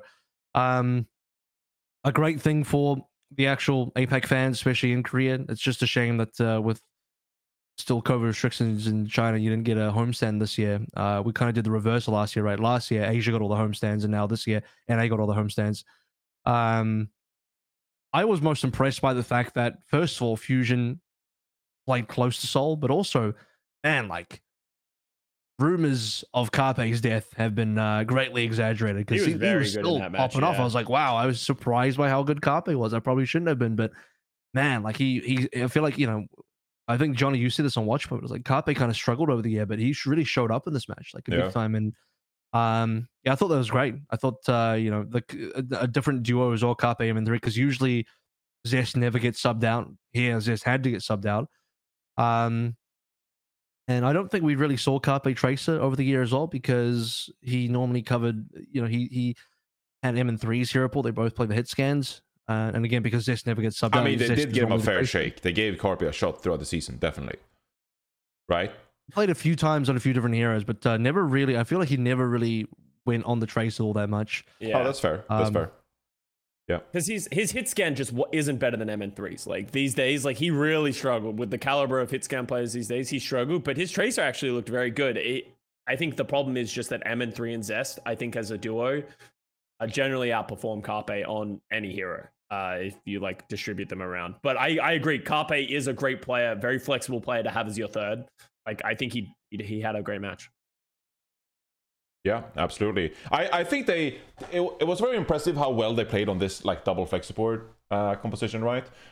It feel like finally like the Fusion are in their groove now and they're looking good ahead of the playoffs. And then we see this Zarya Lucio back composition come out, and all I can think about is like, oh no. Like, no, don't tell me the Fusion look this good heading into the playoffs, and then like their composition is going to go out the window as well. How excited are you about the Fusion going into the playoffs, Avril? Do you think like they actually have a not a contenders, but like a contention chance with some of the best teams around the world if they play this comp? I think the more they play Fury and the more they stick to like a Zarya Diva kind of look, the better it is. I am starting to, personally for me, shift away from the Winston stuff, so I'd like to see them play less Balisria. So yeah, I think double flex support is good because I've been surprised by how reasonable Fixer has been on that other flex support. Now I don't know about I guess I could do Lucio BAP as well because Aim God can play the BAP and Fixer as a Lucio player. Zesk is always high carry potential. I mean, we've surprisingly, Fusion do well in playoff scenarios. I mean, they look like the weakest APAC team coming into Mid-Season Madness, and they ended up placing the best out of all the APAC teams. They've surprised in all the tournaments so far. They did not look great in Summer Showdown, yet they still qualified anyway. They've been surprising the entire year. I think they're the type of team that is like a serious dark horse. Like I think if you look at what if you consider what the definition of a dark horse team is, Fusion fit that kind of perfectly because their peaks are so unbelievably high. And you just can't underestimate this team. So I look to see what they can do in terms of upsetting teams. But as far as like consistency goes, that's their biggest weakness so far throughout the entire year. I don't know if they can be consistent all 6 days of the playoffs and make it all the way to the end. If they do, probably come second. That'd be nice. I think that's they'll probably upset 1 or 2 teams. Like they'll go into a match and all the NA fans will be like, yeah, we're going to smoke the Fusion, and then you'd be surprised. You might actually lose them. Yeah, I completely agree with that. I mean, we're going to have a couple of play-in teams as well from the Western region. So whether that's like, the Washington Justice, Boston Uprising, it's going to be Toronto or London. I'm pretty sure in that play-ins as well. So, a couple of those teams will make it to the playoffs itself. And, those are teams that I very much think that Fusion could beat. And then you start the play-in or playoffs round rather in the lower bracket, upper bracket. They can definitely compete with some of those teams. Hell, even the Houston Outlaws at times, right? I know the Houston Outlaws are like the number 1 rated team right now because they beat Dallas Fuel as well. But like, they haven't been great so far in tournaments, and maybe you catch them at the right time, and suddenly the Fusion, they find themselves with like 2-3 wins in the playoffs, right? So definitely a perfect dark horse in that regard. Were there any great takeaways besides that you think this past week, Avril? I feel like we got the play-in bracket we got to talk about, of course. We have that coming up, but Shanghai Dragons, maybe? Before we move on, Avril, have we got an update on Zest? I know Rossin said that it was like an injury and that they'd update us. Have we been given that update of like what his expectation is? I thought I mentioned that. I can check Roston's Twitter now. I've not seen that. I thought I read that like he didn't break a bone or anything, so he's going to play in the playoffs. He's looking forward to playing in the playoffs. Oh, really? Okay. That's what I read. Yeah, Roston hasn't given a further update yet. Oh. Where did you get that from then, Johnny? Yeah, because I haven't seen anything. Maybe I just a bottom comment on Reddit. I don't know. Okay. I would like to inform everyone that Zest is okay. Don't worry, guys. I swear I read that somewhere. Oh god, now I don't want to spread misinformation, but I haven't seen anything through the official Fusion channels from any of the fellas. But I don't know. They don't seem too concerned. I have no idea. I don't want to speculate too hard anyway. I honestly have no idea. So I hope he does get to play because he's an MVP candidate and a very good player. Yeah, there was a Q&A after the show match somewhere. Okay. And I think that is where... Great call. Thank you, Base Bird, in the Twitch chat or YouTube chat. I keep saying Twitch chat. Yeah. There was a Q&A and there was like two Cest, is your arm going to be okay? And Cest responded, yeah, I slipped today morning because it was raining. I went to the ER. There's nothing wrong with my bones, so I'll definitely be playing for playoffs. Oh, so just probably just a bruise. Okay. It looked like he had a cast on, but maybe he just had it wrapped. Might just been it looks like a cast of some kind. Yeah, because if it was a cast, there's no way he's coming back in a cast in like 3 weeks, right? Dude, you could play. Can imagine playing in a cast. Depends what arm. You know, he could just like claw grip the keyboard. Yeah, exactly. Hey, that'll do. Optimistic for sure.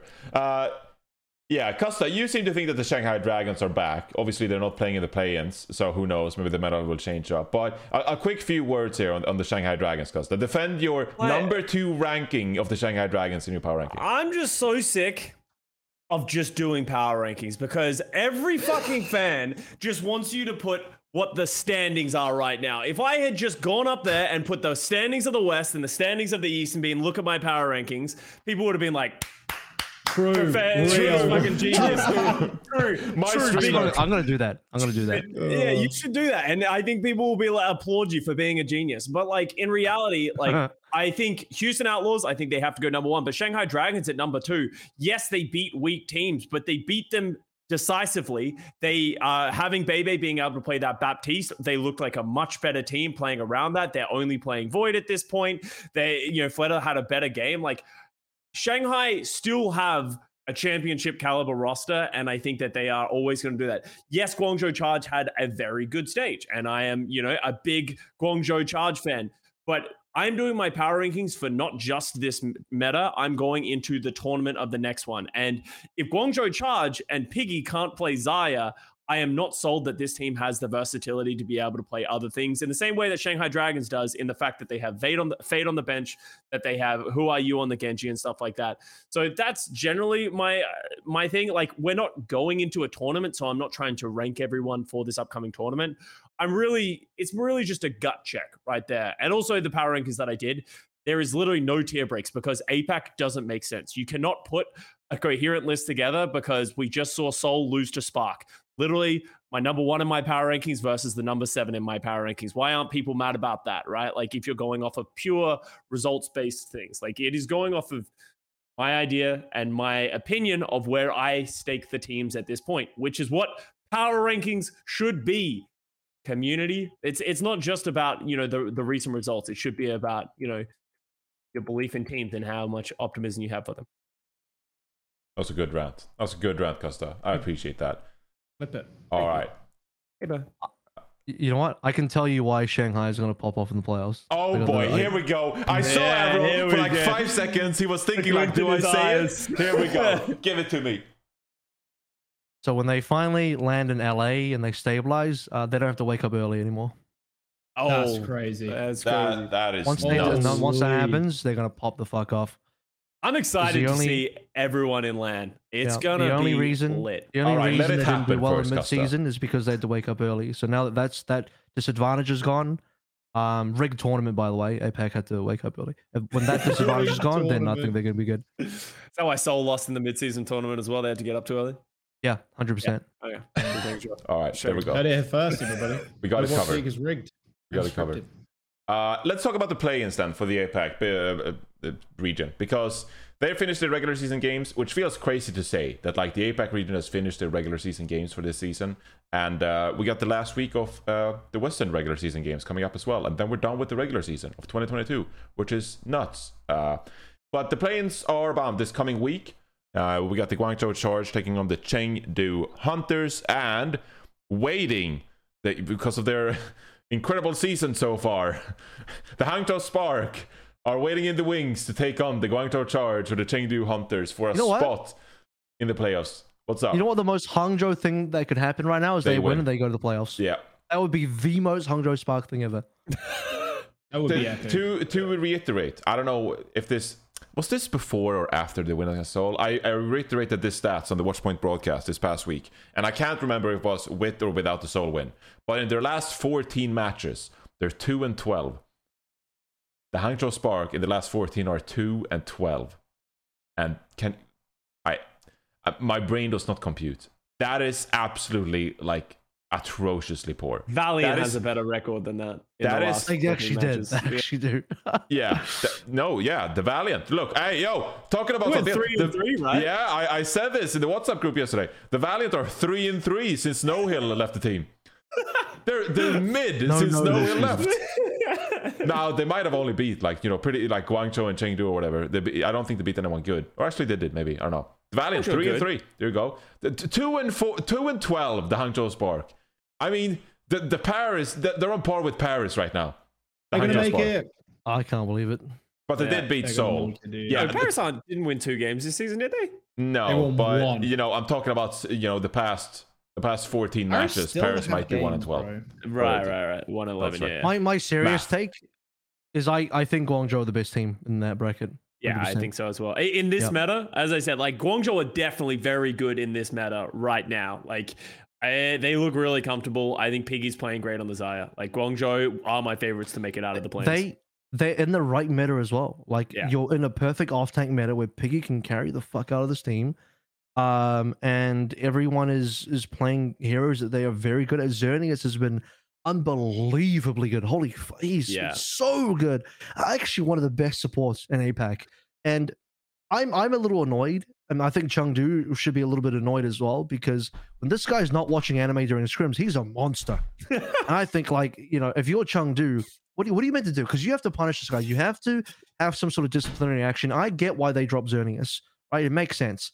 But the issue is, I can tell Xerneas is the type of guy where he gets dropped for very legitimate reasons, and then he gets motivated, then he gets good again, and then Chengdu's like, why couldn't you have just done that on our team? Why'd you have to make us drop you and then you be good on another team? The problem with those kind of players, though, if that is the narrative that we want to pull at, is it's great until it isn't, right? Like until he gets bored and starts watching anime and screams, or they start losing and he starts losing faith, right? Like it just falls apart so quickly from him. But as you said, right now, everything it feels like a honeymoon period of the Guangzhou Charge of all these players have finally come together and they're like, holy shit, we're actually good. This is I can't remember who said it. This is the best that Charge have looked since that Summer Showdown win in 2020.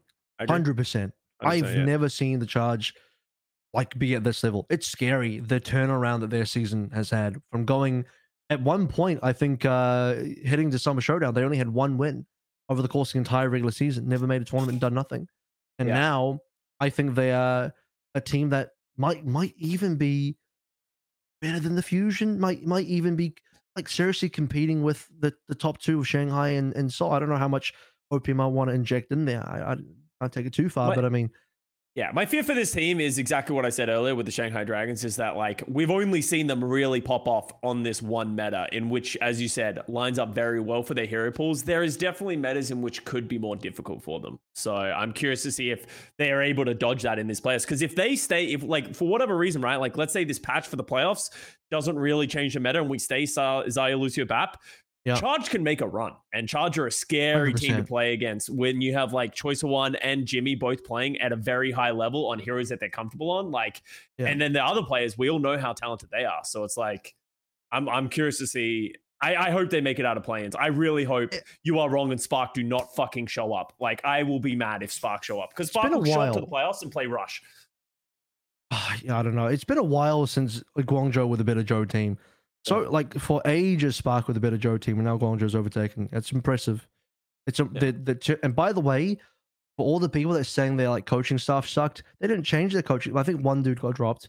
They they added in Ty Dollar as I believe even an assistant coach, added in the Ultra Prime Academy guys, and boom, their roster's just popping off now. That's good. It's a good story as well. Like if you think about the players they have at their disposal, it's a good story. Like obviously Eveltal, now Xerneas, he was on Chengdu Hunters. Jimmy as well, Redemption Arc.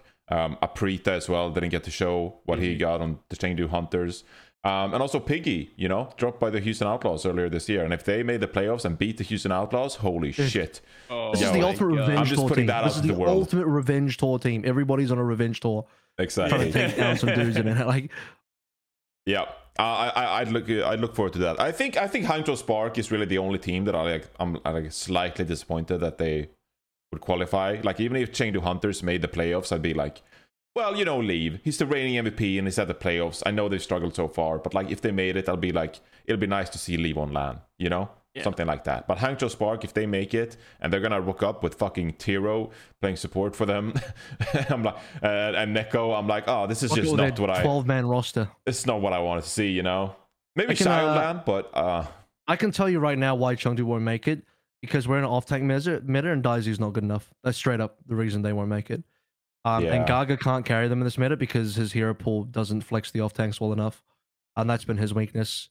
And, even with Jimu's improvements, even with Leave doing what he can do, the tank position is just too weak on the Hunters to go through. So I don't think they beat the Charge. I think the Charge just smack everybody and make it to playoffs and see Charge in LA.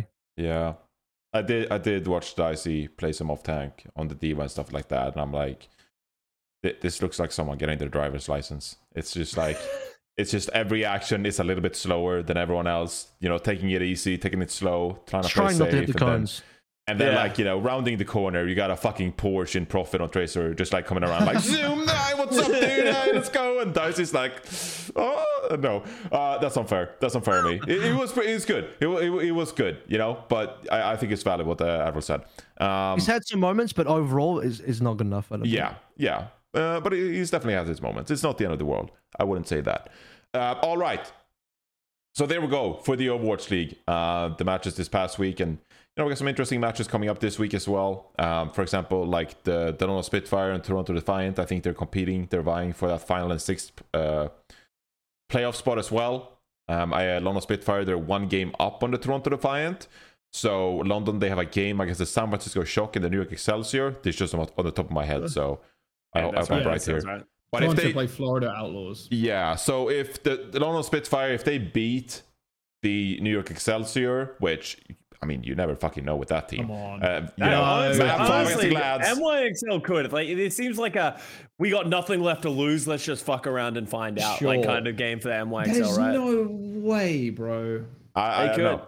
I don't know. I mean, if London, if London comes out playing like Saria, BAP, Lucio, or whatever, like they might get the job done. But I don't want to count out the New York Excelsior. Like they have their moments sometimes, and I think LA Gladiators, I think they approached the match wrong against the one in NYXL. That's why I think it was so close. I think the Gladiators could have played that better. But I gotta give some credit to the NYXL. We'll see what they do against the London Spitfire. So yeah, we'll see what happens between those two teams. Can't really predict the future, can we? Yep. What's I don't know if we're ready to talk about London yet. Are we talking about London? What's their pathway to get into top 6?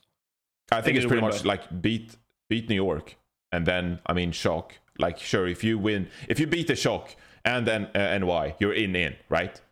But even if you beat New York, it would be so hard, I think, for Toronto Defiant to like make it with map differential and all that. I think map differential is the first tiebreaker. Part of me thinks it isn't any. I'm pretty sure it's match percentage. Yeah, it's like match percentage, which is really. I want to give my gripe about this because Sean Miller came out and talked about this of like match percentage will be the king thing, but it's match percentage of your regular season and your tournament performances. So therefore, it like. There was this like conversation that someone had about me. It's like APAC teams play less matches in their tournaments, so it's like.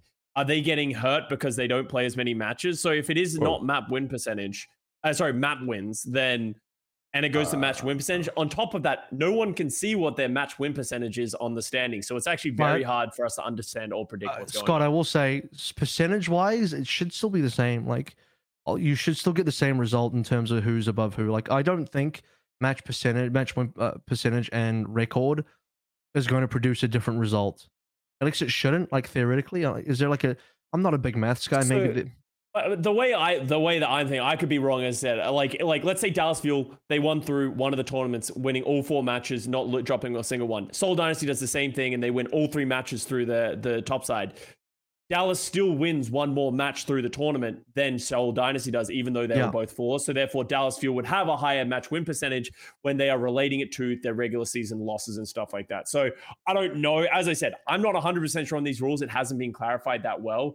But from what I'm interpreting from what has been said so far, that is how I will say. I will say if it is that, then I agree. They need to show that on the standings. Yeah. Because otherwise, it doesn't make a lot of sense. Like if you can't visualize it, you can't quantify it in a way that's digestible for everyone, including us and the viewers and whatever. Yeah, it's not a very good system otherwise. Yeah.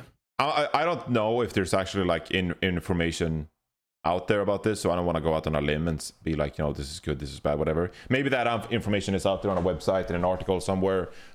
Maybe I missed it or something like that. But it would be nice if it was more like apparent. It's in the like Overwatch League rules. But yeah, PDF. Exactly. I'll download the rulebook PDF.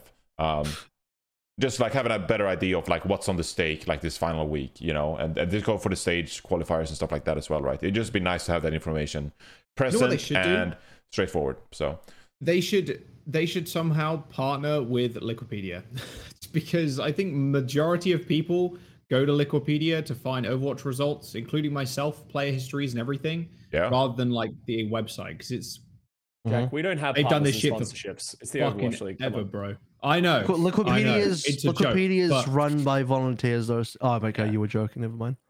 Honestly, I'm not joking. I'm joking. Like, okay. Scott's joking about the sponsorship. But someone was joking. Just sponsor them in some fucking way. Like, help them out or like something. Just not like they need help. Are we sponsoring them or are they sponsoring us? That we're sponsoring them. I don't fucking know. Okay. Just get a partnership should be formed is what I'm saying. Like because alliances need to be formed. The houses need to come together. We must marry the houses. Okay, we're going to marry Jack off to Liquipedia. Yeah. You know what? Oh my God. I'm fine with that. That's okay with me. I use their website all the fucking time. But like honestly though, just having a convenient source of fucking information is we are absolute morons. We should all get fired, collectively get fired. I mean, it's right there, but is it on Wikipedia? No, because that's where it's on the official website, guys. Who would have thought? All information very much lined out in detail to the actual everything. Well, maybe they that's crazy. If we could have checked our own website. Instead, we went to some third-party horse shit, and it's not proper. To Wikipedia before we check our Wikipedia like that. Life like that? I'm joking. I was just about to say previously that the volunteers on Liquipedia, the people working on Liquipedia, I would like literally get on my knees for you guys. You are the absolute fucking goats. Hey yo! Yeah, take a bow, take a knee. It's like a king. What the fuck, guys? Come on! No, for real though. Like the people updating the Liquipedia and everything, like they're absolute like legends. Really though. Liquipedia has been one of the best sources of information in Overwatch history for so many years now, and I'm eternally grateful for all the work all the volunteers have put in on that website. Thank you so very much. That being said, the tie-breaking information is on our website, guys. The regional play-ins to match win percentage. So we're right. And Sean Miller confirmed on Twitter that match win percentage is relevant to your regular season and your playoffs. So as I said, but the thing that I said is true because if Dallas Fuel wins 4 games and Seoul wins 3, and then you have to tie that into your thing, you've just won one more match in a win percentage than the other teams.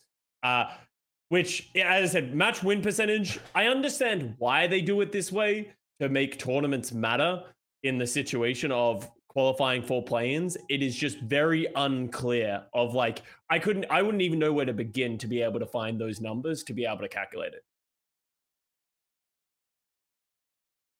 Yeah. I don't know. I don't know. I mean, I don't know the answer for you. No answers here. Yeah. Well, match win percentage. Wouldn't you just fucking add 2 numbers, make math? No. Well, okay, no, yeah, okay, but then you gotta like I would have to go through to every single tournament, add up the number of wins that each team has and losses that they have in the tournaments, and then apply that to the regular season record, and then make the percentage. I see off of what that. you mean. You're saying that the numbers, like in the actual standings, like they don't. Well, actually, if we take this up, actually. So yeah, this is just regular season matches, is what you're saying, in the win and loss column. And so you'd have to go back to tournament and count the matches. Yeah. And, People are saying that that might be for the regional losses tournaments, but then there. what's the international play-in? Like, what's the international seeding qualifiers? Like, it's right here. Yeah, you got the stats. If you scroll down, it would be because it wouldn't be regional tournament, mid-season tournament, regional play-ins, international. Wait, what? Head-to-head record in global tournaments, but we haven't had global tournaments. This is international tiebreak. Is that it for playoffs? You think? That might be for playoffs. I think the regional play-ins makes sense. Sure. That might be for. I think it is regional play-ins. I think that's the only one that makes sense, right? I don't know. Regional tournament tiebreakers. I mean, that's the tournament, yeah. Mid-season international tournament. That's for the tournament specifically. The mid-season one. Play-ins, regional play-ins. That's for play-ins specifically. International tiebreak. It's probably for like. Well, I don't know. The actual playoffs? Actual playoffs, maybe. Yeah, so head-to-head record in global tour. Because that wouldn't make sense. That first one doesn't even make sense if you're trying to apply that, because we've only had one global tournament, and that's not how Sean Miller said on Twitter that it's being determined. I mean, if we literally spoke to, the people in charge, and we know the people in charge, and they're very much legit, and they know their shit, we would have sorted this out in 5 minutes. So, in any way, do I not want to like make it sound on the podcast that like things are very confusing and they're like overcomplicated? Because like we literally just have to like speak to someone for 5 minutes and everything is clarified. They're very much on top of their shit and they know what they're doing. So yeah, we are just uninformed by our own will. I will blame us. I will willingly blame us. At least me. I blame myself. I should know this information. Just blame us as a collective. I mean, that's fair. Yeah. All right. So there you go. Anyway, teams are playing for spots this upcoming regular season. Yeah, there you go. That's all you need to know. All right. Let's move on. Let's talk some awards, shall we? Round out a nice little episode with some awards. I think this conversation is going to go places. All right. Here we go. Let's start with the easy one, shall we? And I say that, and I know that Avril has some takes here now. MVP. Who did we vote for MVP, this is the guys? easy one? This is the easy one? hardest one. Okay, no, it's not the hardest Start with one. Rookie of the Year. Start with Rookie of the Year. That's Start with easy. Rookie of the Year. Let's start with Rookie of the Year. Okay, Rookie of the Year. Rookie of the Year. All right, it's proper, guys. We go down the line. Oh, Alright, okay. It's proper. I voted proper. Everyone vote proper for Rookie? Did anyone not vote proper? No, I voted did proper. you not vote proper? I If voted you did Silver not 3. vote proper for Rookie of the Year, You voted who? need And then your votes three. taken away Silver from you. 3. Silver 3. Silver 3. That's a he's good like- vote. That's a Mulan good Ran. vote. I could appreciate that. Milan run, yeah, true. Well done, Ron. Yeah. Who else could you vote? People were saying Ryan, but then No, Right, yeah, right. then you kinda- yeah. If some so major who media else? outlet really looked at the tournaments and was like, I value tournaments, I'm going to vote to Reiner. He won 2 stages. What a G. what did she? And then what? They look at was it their- anyone else? Was it the anyone else Junker Queen competing? meta. and then Like what? the only other people that I think had like crazy rookie seasons were actually main supports, but I don't think as a main support you are really like as a main support player it's hard to really determine their impact. I think Chio had a great season. I think Findame had a great season. Do you want As to like rookies. But do you want to hear my rant about supports and awards? all right, here we go. Go I on don't then. have to. I don't have to. It's a little bit incendiary. We don't have to go there. Incendiary. No, absolutely I'm go kinda there. curious now. Absolutely. Do you wanna hold it for the Roll Star supports? We're doing Roll Stars as well, right? So do you wanna hold it for Roll Star support? It's got nothing to do with Roll Stars though. I Okay. think like Roll Stars is completely different. So you let it rip. My take is just that look, I'm sorry for the people that are not gonna like this. This is maybe slightly offensive. I think it's outside of Jonak, which was like crazy in season 1, but even then if you think about it, he was a DPS. he's basically a DPS or Yeah, support. like- I just don't think a support could ever realistically win. Definitely That's true, MVP. yeah. Maybe even is so Rookie of the Year. sad. Like even That's for a true. support to win Yeah, Rookie of the Year, supports cannot it'd have to win be like the it'd have to be Alarm no Rookie other- of the Year award. Well, they could, no, Johnny, they could if there were no fucking DPSs in the rookie pool. Yeah. Then they could win it. Yeah. Alarm But, did win like, it. The award is named after Alarm. Okay. People can. Fine. Okay, people can. It is much more unlikely and requires like a massive thing. Like the reason Alarm won it is because Especially that for was main another. support. Like I don't. Yeah, main Who support else is was a gonna rookie win. that year? Good luck. Only flex supports can really win it because that's where you can see the most impact. Because when we're talking about these awards, it's generally off the people who are having the most impact in the server. And the reality is, main supports and supports in general are very impactful, but not in a very visual way or like in a way that is going to be able to be quantifiable in the same way that you just see someone like Proper who just goes in on Tracer and just fucking big booty bombs down on every other team. Like it's not even close. He just fucking goes crazy. And you're like, how do you compare that to Vindame, who looks great at keeping his team alive and gets a cool boop every now and then and has cool impact? Like that's Real not question. comparable. Who was the next best rookie after Alarm in season 3? The next best rookie Season after Alarm 3? in season 3. Well, that's the year he won it, right? So, Yeah. who was the next best after Alarm? God. Oh, yeah, I so- can't remember because season 3 to me is like an entire just black hole. I legitimately can't remember. What about them Lip? Wait, season 3, we're talking about 2021? Oh, wait. No, that's when are we talking 2020. about? That's Lip 2020. was 2020, 2020, of right? course, And yeah. Sideshow was on that shit early on Lip. He was, actually, yeah. Was it the first one for Ans? Yeah, it was the first season You for know, I Ans, think right? I voted Yeah, for why- Arns. hang on, why I'm the fuck pretty did sure I Arns voted not for win? Arns that year. Why did Arns not win? That's Well, kind of crazy. It was one of those things as well where like Alarm, like we knew that he was going to enter the league for like 2 years. Like he was on the Fusion Yeah. Academy, right? For like since 2018, 2019. And it was, I think it was one of those things where like we almost like took it out in advance. Just like I Alarm also wins it.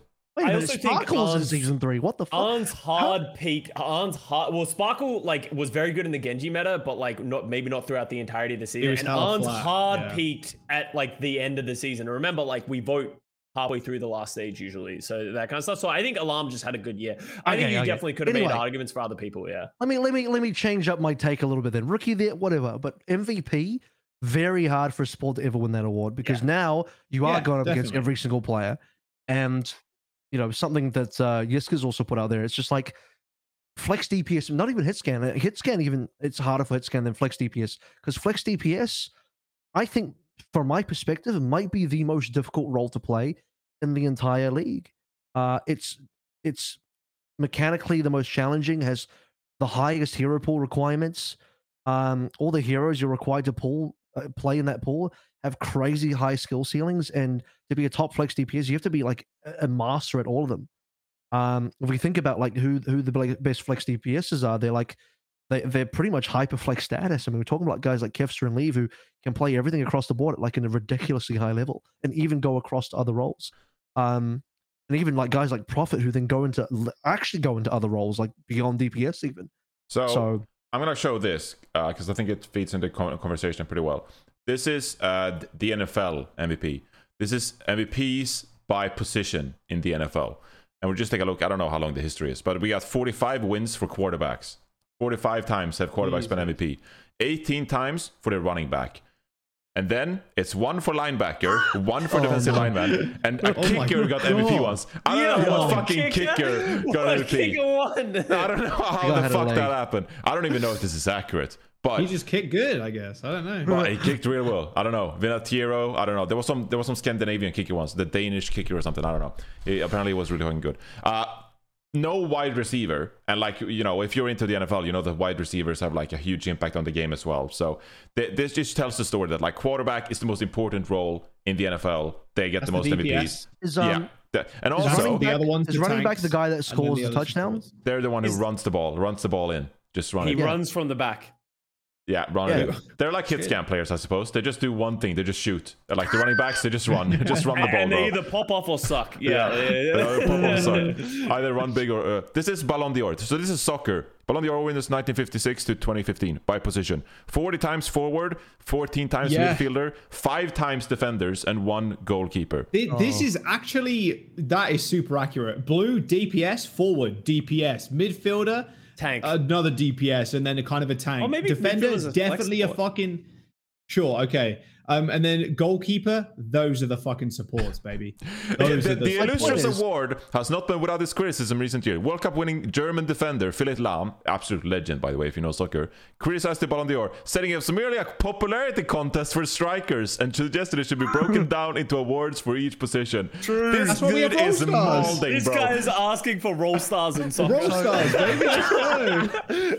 So we already solved that problem because we got roll stars. Yeah, my we did. overall point of why I even brought this up is that like because I see some rhetoric out there like, oh, I'm tired of DPS winning all of it. I'm like, but that's just how it is. I mean, like they play the most impactful role. Like that's just how it is. I mean, like the quarterbacks and the running backs, they're gonna get all the awards because they score all the points. They do the shit that people care about. And it's not like people are biased against supports. I mean, it's just how sports and games and competitions work. Where like if you're in a supporting position, you're helping other people succeed and look fucking great. It's not like we don't. Their job is still important. Everyone respects their job, but in terms of awards, people care about the guys that put up all the points. In our game, the people that put up all the points are the DPS players. It's just kind of how it is. All right. So we finished out the Rookie of the Year conversation here. Everyone obviously voted proper. So it's all proper, yeah. Shout outs to like Vindime, Chio even. I'll throw that in there. sure. And Liner. you got like Zest as well, who had Zest. he's on the MVP Yeah. ballot as well. Armbin. Rookie of the Rookie Year. of the Year. We'll get Oh, there. sorry, You sorry. moron. No, You absolutely sorry. moron. Jack heard us saying names and he's like, I thought we're MVP. I thought we were an MVP. We're actually getting there. So let's talk about MVP. And I want to throw that out there as sort of like a follow-up to what we just talked about as well. I think most people here voted proper. We'll get to that and like the actual candidates. But one candidate for this award could arguably, although I don't think he is, be Hanbin from the Dallas Fuel. And so I want to sort of like follow up on the conversation we just had. What do we think the likelihood of a tank winning this award could be now that there's only one tank in the game rather than two? Do we put more like recognition onto the tank role because there's only one tank? And do you think it's more likely we'll see tank players win this award in the future? Not this year, but in the future. I mean, mathematically, no, right? Because both roles Sorry? now, well, there's one less tank, so technically, mathematically, you receive a less chance of getting an award because it is, Am I wrong? Am I wrong with that? I don't know where you're going with this. No, I don't know. I don't Wait, think that's how it mathematically, works. because there's one less tank, there's 4 other roles rather I Yeah, you see what I mean? I see. You're saying that than. God, I thought I was fucking dumb. I'm like, wait, do I not know addition? Like simple addition? You're Okay. right, but like I understand what you mean because there's It one was a less very tank. hyperbolic, like this is a dumb comment. It was a dumb comment. Let's move on. Dumb comment.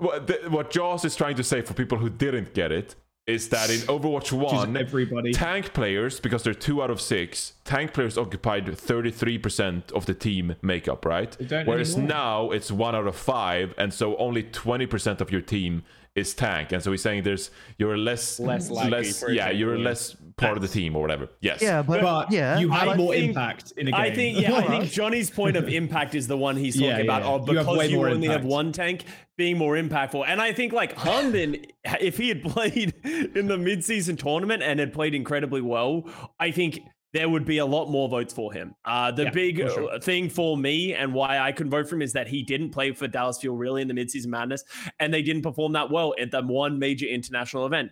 It's the same thing that I hold against the Seoul Dynasty and their players is the one international event that we had this entire year, they didn't perform at a high level. And I think that is really where everything was the most competitive. Everyone was playing at the best, and we didn't get to see those players play against the best things. It's like Prophet and Smurf have not played against Hanbin, have not played against Proper for the most part, right? Like they didn't play in those big head-to-head matches in the ones that matter. And that just like leaves, I don't know, a salty taste in my mouth in terms of like being able to appreciate and vote for them for MVP. I was gonna respond to Jack, but I think we moved on. Oh, sorry. Sorry. sorry. There's a dumb point. I was trying to brush away from Jack for a It's a dumb point. That's fair enough. That's fair enough. I've said enough offensive things. I definitely would agree with you, Scott. Like, if Hanbin, I would have voted for Hanbin 100%. If he showed up and was like, okay, started deep dicking, then yeah, definitely. I think it's difficult because I think we had this discussion before where what quantifies like MVP. In fact, I think it was you, Avril. I don't know. It was somebody. Oh, hello. But it's like most valuable player, like to the team, the one that carries the team the most, or is like more all-rounded, has just had consistently decent performances on a very strong team too, or is he like, we can get into who we voted for, but like Proper's obviously up there in main contention because if you removed him from the team itself, they would be no way near as dominant as they've been. And I think that's what a lot of people kind of go back to with like the MVP rankings. If you removed X player from the team, how would the team perform? Would it be like a dramatic shift? Or would it be like a small shift? Maybe they go down a couple of I'd prefer to go in the other direction as to just like not shit on the players on Chalk, because I genuinely think like they're great, so many of them. No, but this is not to you specifically, Jaws. This is just to everyone in the community, because I've heard people say this as well. I'd rather just phrase it as like, if you put Proper on any other team, that team would be like so extremely much better. Like they would just be so much better because of Proper's presence. And so I'd rather just phrase it like that. I would also say that for MVP, in my definition, it's not just like your value to the team and like how much you're providing to a team or potentially another team hypothetically, but also like, are you the best player? Am I crazy in thinking that? Like I think the MVP in some cases also fulfills the criteria of like maybe the best player in the world. And I felt that way about Leave last year. I was like, I think this guy's the best player in the world. Yeah. And on top of that, his value to the team was high. I don't know if you guys, I highly recommend, not that I'm trying to promote too much of other things, but like Christopher had an interview with Yiska recently. It was really, really insightful about all these awards kind of stuff from the perspective of a coach, like what they value in a player, what they believe, makes a player valuable and good, and who they would vote for in terms of stuff like MVP and who's deserving of that. And the way Christopher was describing Proper and Leave, etc., it's just like, yeah, the value they're bringing, how insanely good they are, how transcending they are as players. Who did he say should win MVP? Just curious. Now that you're dropping it. I'm pretty sure he agreed with Albert that it should be Proper for this year. But Christopher also said that last year he believed that Leave was definitely the front runner, because I know a lot of people, even in this chat right now, are like, "Oh, it shouldn't have been Leave." Bro, it's like, ridiculous. A lot of coaches, like Christopher just openly says like, "Yeah, it was very clearly Leave last year with like no shadow of a doubt." Anyway, I still have another question to pose. Like, we're talking about Harmon, we're talking about tanks, but I don't get me wrong, I think Harmon's amazing, but do we think he's even the best tank? Because you got Smurf for the conversation as well, and I think they bring a couple of different things to the table. Because in my opinion, Harmon has higher peaks on certain heroes, but Smurf is like potentially like a better flex piece all around. Like if you were building a team, be honest, if you're the GM, do you first round draft Harmon or Smurf? Like how do you build your team? That's a really important question to ask. Yeah. No, I completely agree with you. Like, I think Smurf struggles from consistency. I think that is his biggest weakness, of that he's just so consistently good and he is always putting up those things. But the reason that I always valued what Hanbin has done this year is I feel like Hanbin has been that focal point for them and the most important in the server, player in the server every time he is there. When he has carried Dallas Fuel to a lot of their success in the kickoff clash in the Summer Showdown. And that is why I always talk about Proper in that way of, people love to use this example of San Francisco Shock have never won anything, okay? But San Francisco Shocker also went 4th, 2nd, and 2nd. So they have always been there at every single tournament at the highest level. And when you watch those matches, almost every time they are in that match, Proper is the most valuable player in the server every single time. Even when like there have been situations where Shock has been blown out, that kind of stuff. Yeah, maybe some other players on the opposition team, when they're getting blown out, have had bigger games, as you would expect. Proper is always putting up these numbers, and he is always being a big player. And for me, a big way of what I determine who I want to be MVP is I take a step back and I said, if I was a GM and I could pick any one player to build my roster around right now, who would I start with?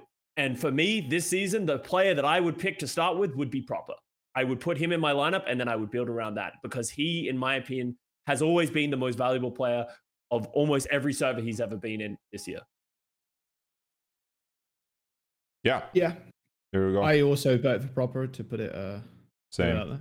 I will say during San Francisco Shock's losing streak there, I mean, they lost 4 matches in a row at some point there, and Proper did look mortal on the Tracer. Like, not like it's as any fed or like was bad or anything, but like he didn't enter like God mode in the server. Like he held his own, he did good, better than average on the Tracer, but he didn't look immortal the same way as has previously in the season. And I was like, well, what would it take for Kevster, for example, to win MVP? He'd won 2 stages. Even in the Jotes meta, Kevster looked fantastic. Like, I actually asked for this from our stats guy, Noah. I was like, hey, what are Kevster's, like, Genji stats during the Jotes meta? And, like, despite Gladiator struggling, Kevster was, like, fucking among the top of the league on those Genji stats and stuff like that. Like, so it was never Kevster was the problem. We know that. It was, the Junker Queen adaptation. When Space came in, they looked a lot better. But, like, Kevster consistency at a high level has been unbelievable so far this season. And he's a 2-time stage champion. So I'm like, well, what would it take for Kevster to win MVP? But I never got there. I think Proper is the MVP. And Kevster probably like second place for me. Smurf deserves to be there as well. But did all 3 of you go Proper? Just confirming, you all 3 of you went Proper? Yep. I haven't revealed mine yet. We got to get into that. I know where you went probably. I had a toss up, man. I had a toss up. I went silver 3, like I said. I had a toss up. Because I was like, well, what do I value? Who would I pick first round draft if I was GM? What do I value? And there's when you look at the player pool for Overwatch League this year, it's like, on one hand, I look at it from the perspective of like the level of tanks. You have very few super elite tanks. And then it kind of drops off really quickly. Like after Smurf Harmon, who's really next in that conversation, right? It gets a little bit difficult for me, in my opinion. The role stars I had big trouble with, actually. Whereas you look at the flex DPS, is like if you miss Proper the first round draft, I don't think I'm upset if I get Kevster next. You know what I'm saying? Like the second, third, fourth choices for that position are actually still pretty stacked up. So when I really take all of that into account, I'm like, who do I really go for Proper as MVP? So when it came down to it, the person who I put down as my MVP, it's still Proper actually. So, and the reason, I love it. So, and the reason is, I think what pushed it over the edge for me is, he just transcends everything that there is in this league. When I've looked at other opinions outside of talent, and I looked at what Albert said, I looked at what Christopher said. Other coaches that have played against him, other players that have played against him, it's just like if he's playing at a level, doing things that, in my honest opinion, just has not been done before. Kevster is a great player, but he doesn't command the server. He doesn't dominate the server at the level of consistency, at the peak that Proper does almost every single time. You have to like count on a single hand how many bad games Proper has. I mean, the level of like nitpicking that fans have to go to, like, oh, look, you see that? Proper missed 1 pulse spot. Like, that's the level of nitpicking they have to get to try and take down Proper, because he's so damn consistently good that you have to get into the real nitty gritties. Whereas like other players, I mean, it's way easier to find poor performances. But it's not even about that. It's just like, maybe I shouldn't have included this into the MVP considerations, because really when you talk about MVP, you talk about awards, you should only think about what he did this year. But my extra sort of bias towards Proper is I know what else he's actually capable of, because there's more stuff that he's done that hasn't even been shown in the Overwatch League that I know he can do. And that's the scariest part, is like he's already been ridiculous, but I know he's got more. And the reason why is because in his contenders career, and by the way, before people come and say it's contenders, just remember all the top players that are coming through, all these rookies, they played in contenders career, guys like Zest, Proper, Kilo, Merit, etc.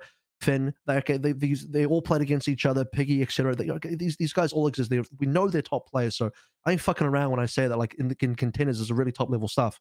Especially last year at O2 Blast scrimming Shanghai. O2 Blast last year was a phenomenal team. If you look at that roster, still is now. When you see Proper metas where he is still the star player, no matter what the meta is. If it's an Echo meta, a Water meta, a Ash meta, we all know how good Merit is this year. Merit has been fucking phenomenal. He's actually been so good. And I'll be the first one to say that I probably didn't give Merit a fair shout at the start of the year. And I was completely wrong about Merit. He's a top player this year. But even back in contenders, when Merit was on Runaway and Proper was on O2 Blast, obviously, and we had like a hard Ash hit scan meta, Proper was the best hit scan player on the team, and he diffed Merit. He's a better Ash player, a better hit scan player than Merit. He was a better Widowmaker than other Widowmakers in Contenders career. He was a better Echo than other Echo players. He's just moving between whatever the most important DPS hero is. He was always that guy, no matter what. Tracer, he was always that guy. Boom. He's just whatever the most important DPS hero is. He's the best player on that role. It's ridiculous, and he moves between hit scan and flex DPS and projectile like it's nothing. And you see that this year as well. He just they bring Striker back, and Proper just goes on Sojin, and now he's just the best Sojin on the team. It's like unbelievable.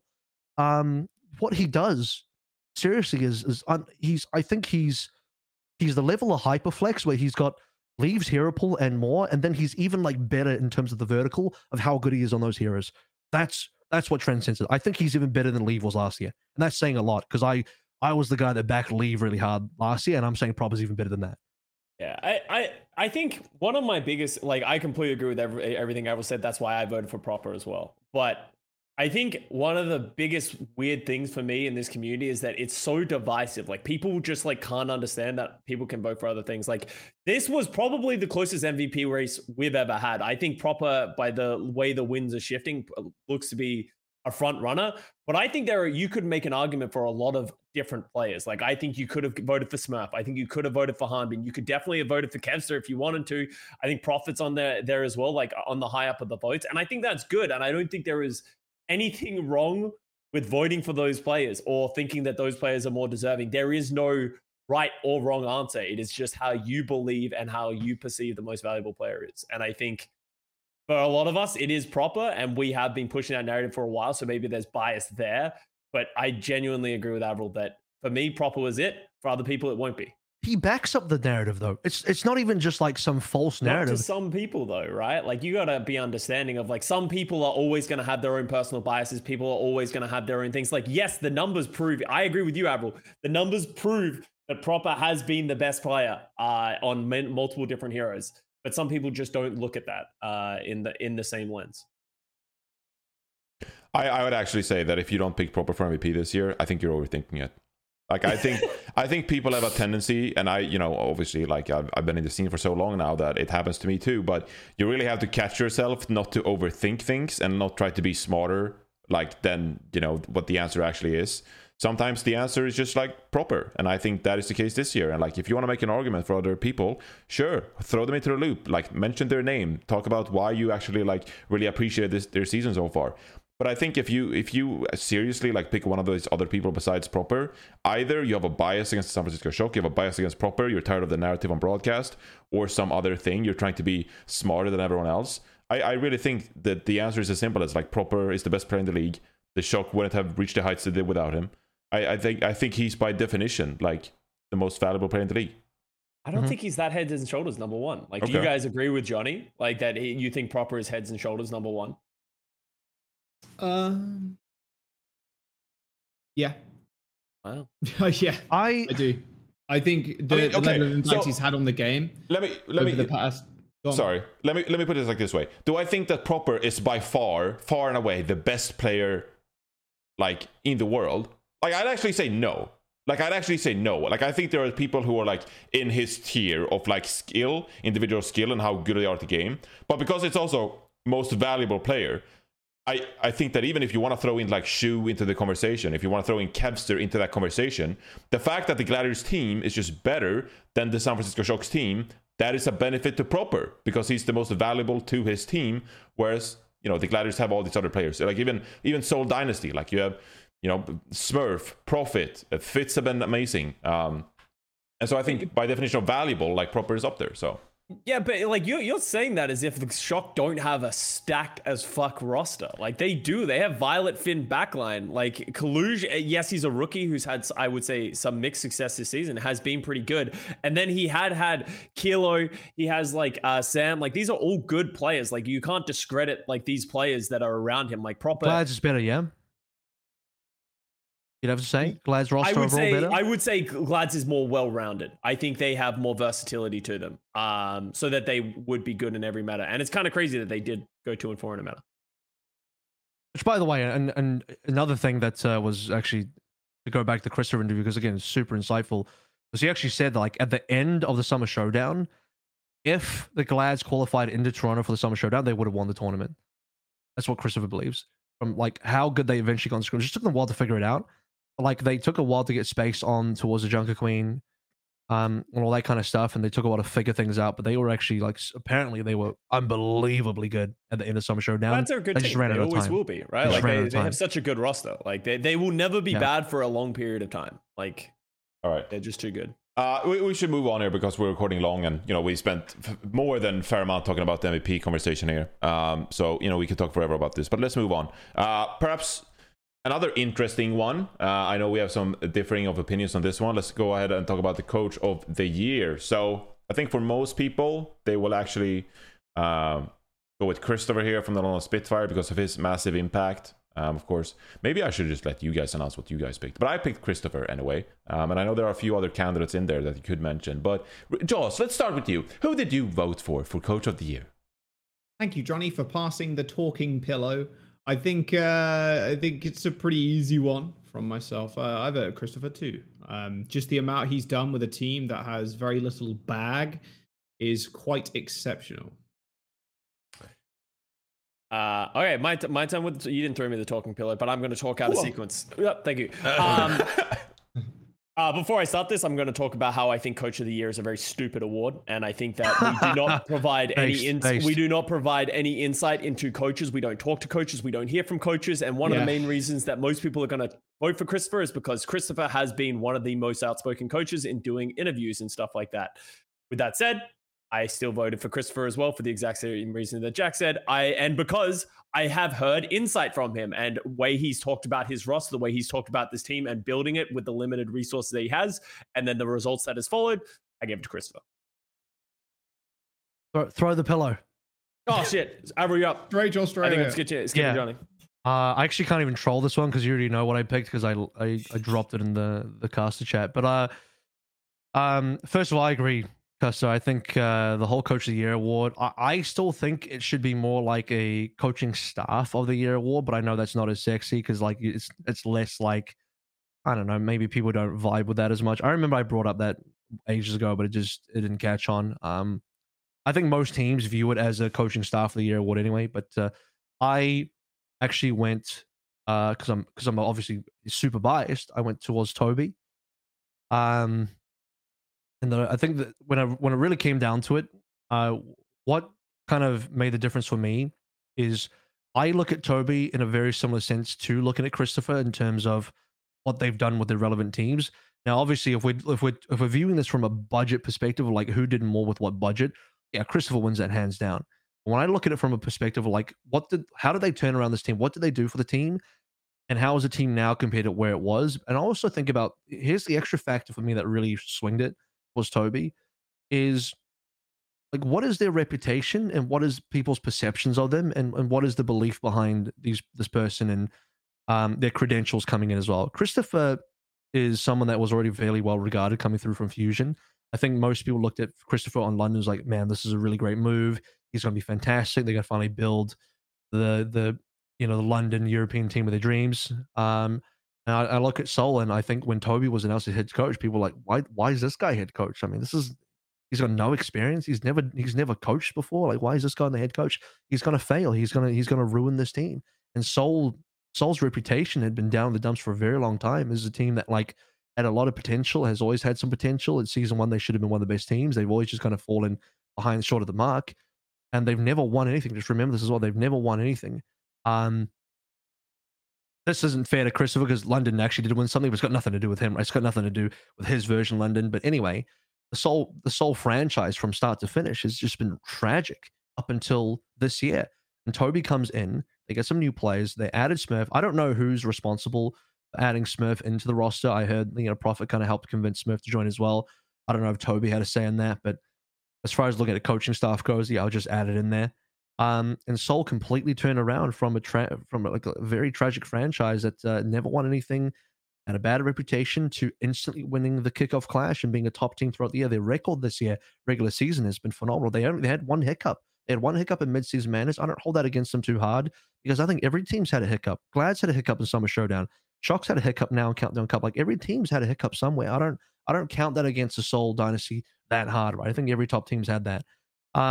So just seeing it for me, like Seoul Dynasty and Toby is like the more high tier version of Christopher in London, where Christopher kind of turned London from a bottom team to a very respectable mid to upper mid team. And Toby turned Seoul from like a mid team to like a legitimately top team that could go for a championship. I think that's crazy. I think that's worth a lot. I think it's worth mentioning in this a similar case as well is the LA Gladiators coaching staff, and we talked a lot about them I think at the start of the year. And you can say what you want about like the talent on the roster, and how they have like probably like one of the best rosters in the league. It was still very obvious, like when you watch their substitutions, when you watch their compositions, their play style, they're an incredibly well structured team, like a very well coached team. The way they approach these games and how structured they are in their play and their subs and everything that goes into it. So I think the LA Gladiators coaching staff needs to be mentioned there as well, with a team that like took a franchise that like historically haven't won anything, and for years on end we harped on the LA Gladiators like they can't win, like they're not winners.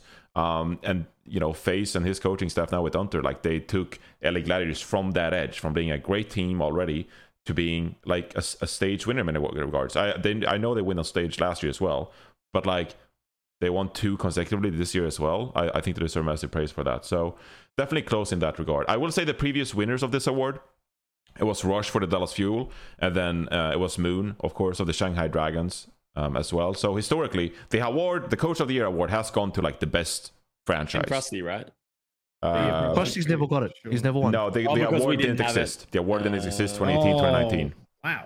So Okay. Krusty's never won it, which is Travis. Also, Hunter gave us the Twitch emote Hunter Gay Sex, which is very funny. But Very funny. The funniest Joss. thing that I laugh at with the Gladiators is people are like, I think Unter deserves it. He's the best head coach of the league. And then you're like, well, he's not even the head coach of the fucking team. And so like, he is the most personable coach. He is the most personal, but he is not. Face is the head coach of the Gladiators, who is also another smart guy, but he's just less in the forefront, and we haven't really heard from him. But he's a very smart guy. I also want to throw a hat in the ring of just like praise of, if we're going to do it for London, I think Gumbo has done a good job with the Florida Mayhem. 100%. Absolutely. Yeah. A team that yeah. is a hodgepodge of players from all over the world that a lot of players weren't looking at. A lot of teams weren't looking at, and a lot of people weren't expecting. We had them going pretty close to 20th going into this season, and they are very solidly middle of the pack. So big props to Gumbo as well. He's been overlooked because like I feel like people need to look at Florida a little bit more, because all the first and foremost, Christopher deserves a shitload of praise. If I didn't vote for Toby, I would have gone for Christopher. But Gumba's taken Florida to very similar heights, and I think people kind of forget about Florida because I think in the preseason, a lot of us and a lot of other personalities would have said like, "Oh no, the fans are wrong about Florida. Florida's not a bottom team; they're more like a mid team." And so the narrative around Florida changed.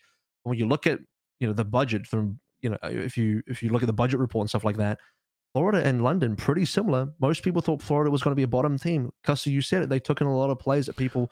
It was completely overlooked. Here's a stat for you. Florida Mayhem have ended every tournament this year higher than the London Spitfire. Exactly. Here's a better stat for you, Johnny. They also knocked out the London Spitfire multiple times. Every time? Or multiple times? I think almost every time they knocked out. They specifically are the team that knocked out the London Spitfire. So I don't know what it is, but London Spitfire have a better regular season record. But the Mayhem have consistently outperformed them in tournaments. That's got to be worth something. I think for me, the reason I weight Christopher's weight is that of how poorly the London Spitfire team did last year, and he did it like he sort of I agree. fixed that team rather than rebuilt that team, and that's why I hold Christopher at a higher standard for that. I think Gumba is one of the best team builders in the history of the league. Yeah, absolutely. He's Moneyball, dude. He's got fucking 19 spreadsheets. He's fucking crunching the numbers. Like he's the guy. I want to give one more honorable mention. Sorry, can I, before you move on as well, I just want to say that as well. We interviewed Gunbo, of course, and like I'm just like still amazed to this day. But like we asked him like, how did he decide to pick up these players in the preseason or before the season? And he literally was just like, we just picked up the best players possible. Those who were like the best at the game, and then we'll figure out communication later. We'll figure out all that stuff later. And the fact that you got all these different players who like some of which couldn't even like communicate with each other, just picked them up into an international roster and was like, hey, this is our structure, these are the compositions, this is how we're gonna play the game, and like implement all that with communication. That is just like unbelievable to me. That is a fantastic coaching job. Also, this is something that people don't realize as well, but Florida looked awful going into Summer Showdown, and then they came fucking fourth. Yeah. Right? People forget about like the turnaround into the I don't know what it is. They get a tournament buff. unbelievable tournament buff. The other coach I wanted to kind of bring up because no one really talks about him is Smash from the Gladiators. Because people either think about like, well, I have no idea the, what this guy does. People talk about Smash. They like raise him up. We did interview with him. I'm gonna be completely honest. I have no fucking idea what Smash does. Yeah. Well, let me know because I want to know. He's a heavy. Well, I mean, I'm kind of friends with some of the guys. He's a heavy strategy guy. He's like he's from. If you really talk to Unter and you ask him like, you know, who's fucking doing the. Well, I think this is maybe an unfair question. You don't want to put the coach as a competition, but like he'll tell you Smash is a fucking legit elite tier coach that really added a lot to this team.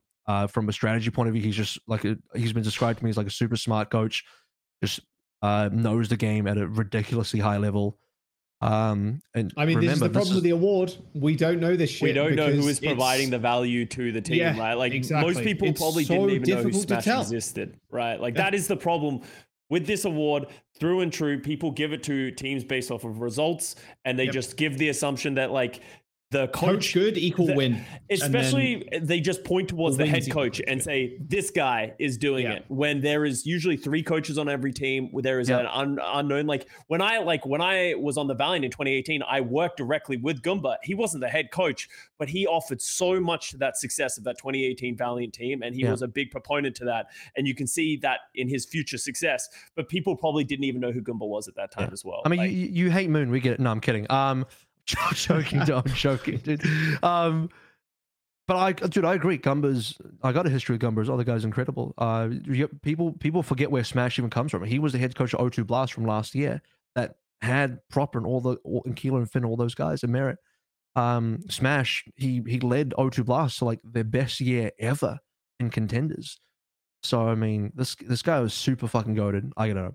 But I agree. It's so hard to discern exactly what coaches do unless we can get more content surrounding coaches or more insight. And that is being worked on. Like I can actually say that like I've been encouraged by other parties like behind the scenes in the Overwatch League that like, hey, we want to spend some more time talking about the coaches. Like it's not like we're like oblivious to this idea of like speaking to coaches and learning more about the coaches. Like this is actively like an effort we're trying to do behind the scenes of the Overwatch League, is appreciating coaches more, learning more about what they do.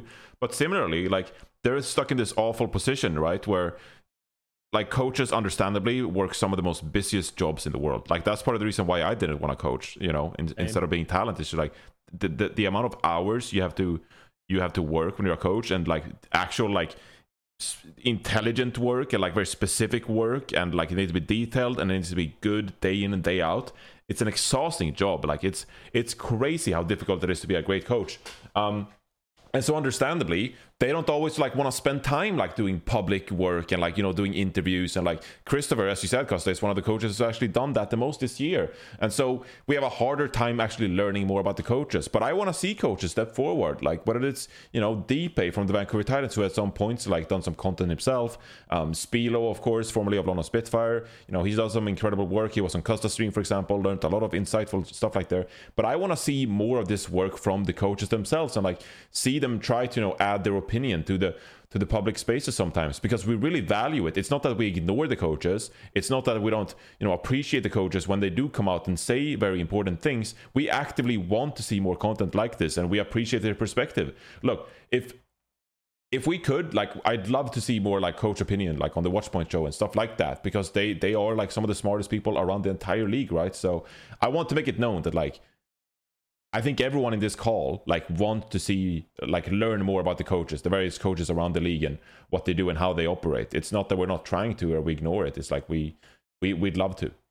The reality of it is that most of the fans don't want to hear from the coaches. Is the problem? Is most of them want to hear their favorite player talk about something and that kind of stuff. I went into this year and I said I want to do more thing. A big part of that as well is that a lot of coaches don't want to do interviews. We've asked for coaches in the past in the Watchpoint truck of like, hey, can we talk to this coach? And it's been denied of like the team doesn't want to do it or the coach doesn't want to do it. They want to talk to this player.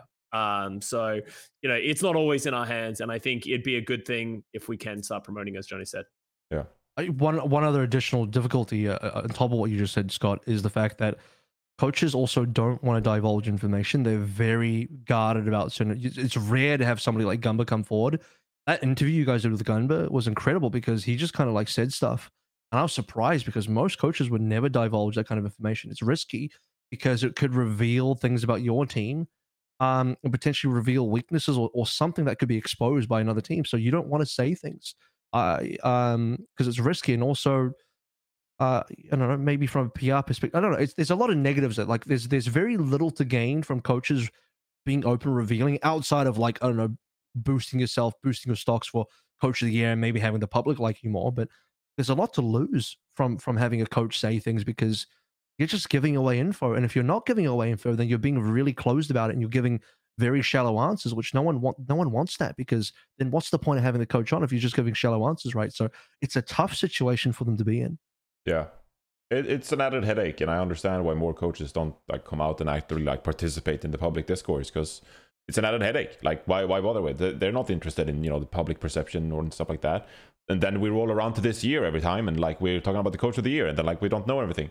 I do like the suggestion that fucking hell, this Christopher interview is getting mad value right now. It's just living rent free. Great interviews. Yeah, he does some great interviews. If you want to get insight into some of those things, he does a good job with that. I watched that interview, and he was essentially like, they should just shout out by the way to GG Recon and Jessica who actually make the interview. So we're really grateful for that. Thank you for that content. Check it out. But he was essentially like, there's an argument to be made that maybe they should just give out the award to like the whole coaching staff instead of individual coaches themselves. And like, because he said essentially like, if you ask any coach in the league, they would be like, I need my assistant coaches. Like, my assistant coaches does so much for me, whether it's FaZe with Smash and on the LA Gladiators, whether it's the London Spitfire with Commander X, for example. Like, these people are so helpful. So it's an entire staff. Like, maybe we should move towards an entire staff, and then maybe like the head coach name is like bolded or something like that. It would just make it way easier to figure out how this award should be awarded and how you should credit the coaches, whether assistant or head coaches or whatever, on the actual team. Like, it's a team effort, the coaching stuff. So I don't know. It's a suggestion to put out there. Holy shit, we're running low. We need to speed boost this shit, guys. We gotta push out the content. So here we go. But that's the awards. We talked about Roll Stars. Roll Stars. Oh god. All right. So let's actually start with supports. We're gonna start with supports here. We're gonna start with supports. How do we want to do this? All right. Should we just list our things or nah? Well, okay. So let me just say this first of all, like the criteria. All right, the criteria. So I believe that Xerneas from the Counter Charge, he's not eligible because I don't think he's played enough. No. He's not played enough. There's a time limit on this thing, a minimum amount of time you must have participated. So, for example, some players will be out. But the most obvious, like, star players are, obviously in contention and available to be elected. So, I don't know how to do this shit. Do we just want to start with you, Joss? Pick one or two support players that like were your at least top two for this Roll Star support category, and then we can move on to Costa and see. Just list them all, and I mean, I can just name two if you really want. No, go. You can list them all, and then we can sort of like build up to it as well. You get to start, Joss. List them all. Start with the four. Start with all four. Start with all four. We got Creative. We got Shu. We got Twilight. And we got Chorong. There you go. Creative, Shu, Twilight, Chorong. Chorong, yes. So from that, no Shanghai Dragon supports and no Fielder from the Dallas Fuel. No. Instead, you got Creative. I'm going to be honest with you. Roll Stars, holy shit. Support is very difficult. There's like 8 players who deserve it. Yes. Like, how the fuck am I supposed to pick? Let's say this: when we say our actual players, we have to qualify like how we approach Roll Stars and like what our thinking is going into this as well, because I think we all have different thinking of like what actually qualifies to a Roll Star. When we get to Tank, I'm gonna have some spicy picks because I probably have different criteria to Roll Stars. So let me know, why did you pick these players? Like, what do you value and how did they fit the criteria? Like, impact within the team. It's like a miniature. Man, I don't want to say it, but it's like a miniature like MVP almost, in like their impact within the team as a whole, how well they've done individually. Support is very difficult. As we noted before, sometimes support's pretty invisible to the naked eye or to the, regular viewer's eye. It's pretty tough to do so. So yeah, I just kind of took it at that, really. There's nothing much more crazy in-depth shit that I went into it. I was like, okay, just a valuable support player. If I wanted to pick a supports up, who would I ideally go for? And then I went from there. So yeah, I mean, the You, backline in Toronto Defiant is fucking stellar. I think Shu and Creative are also very, very good. But yeah, it's like Scott said, it has been pretty tough to choose supports this year because a lot of backlines have been very good and like pivotal to team success. But yeah, that's who I went with. So I want to, before we move on there, I want to spend some time on creative. Just like, why did you pick creative with that warfare? I don't know how many of us picked creative, but it's obviously someone who stood out to you. So probably, I've got a good feeling none of you pick creative, right? I mean, honestly, I think just how well he did in Seoul Dynasty and like it being a trade where it was like good for both parties. I think that's kind of what spurred it for me. Is like he did very well on Seoul Dynasty and then has been on Outlaws. But how long has he been on Outlaws now? I don't know, a month and a half or something. And he also did exceptionally well on that. So it's like it's not really been like, oh, he was kind of bad here, now he's better. He was like, he is solid on the Seoul Dynasty. He's good. I know he's moved to a different team. He's also still looking pretty fucking good. So that's how I qualified that. He would probably, out of the four that I have, he'd probably be on the like the bottom of the four. But yeah, I just think consistency between two different teams, I think has been very good. all right. Before we move on to Costa, I'm gonna save Costa for last for this one because he's an actual like legitimate support. And that's not gonna go well. Yeah, A legitimate support? What am I? What the fuck? You're illegitimate. I mean, illegitimate support. Illegitimate. Yeah. But I want to save Costa for last because I'm looking forward to his picks. Avril, who did you select for your four support role stars? Here we go. I actually, first of all, I agree with Jack that like this is almost like if you could pick 4 MVPs for a role, what would it be? I kind of look at it that way as well, a little bit. But without further ado, my picks are Vindame, Iziaki, Shu, Iris. Now, Iris. That's an interesting one. I like it. But for similar reasons that Jack picked, I'm glad you say creative because like I think Iris for me, but for like the exact same reasons, but in the opposite direction because this dude was already like pretty phenomenal on Houston. I thought Iris was amazing on Houston to start with. From day one, he impressed me from day one. From day one when they played that Dallas game and he just sleeps sparkle and just like demolishes people on the Nana, to him getting traded to the Seoul Dynasty in what I still think is potentially one of, if not the most beneficial trade, mutually beneficial trade in Overwatch League history. Some might say like Dante Smurf. Well, that's still like contenders in there. Like maybe you could say that, but I think it's undeniable. It's uncanny how Eris and Creative, them being traded, somehow upgraded both teams. I don't know if you could agree with that, but it feels like to me they upgraded both teams. And Eris just fits on Soul. Doesn't They're both good players. he just instantly drops in there and is incredible on that team. And it's like they never lost Creative, and maybe they even gained something. I just think he's been one of the top players this entire year, no doubt. Shu is that. I don't need to say too much about him. I think he's the best support we have this year, and he's just the most phenomenal flex support that we have, and just support in general. Reason why I went Iziaki is I think I'm slightly biased towards flex supports. Obviously, we had this discussion earlier about like how do you see value, how do you define value, like what does that mean, and what does that mean from a support position. I think we all agree that like flex support is a lot easier and a lot clearer in terms of what that value is. When I look across Shanghai's success this year, and look, they started slow, but they eventually got there. You have to remember, they still did reasonably well in Kickoff Clash. People will write off the Kickoff Clash. We have to remember, like, they were like one profit pulse bomb away from actually like beating Seoul and maybe going to the finals and winning against Philly instead. I just think like Iziaki's been part of every bit of Shanghai's success. Iziaki's been there and he's been front and center.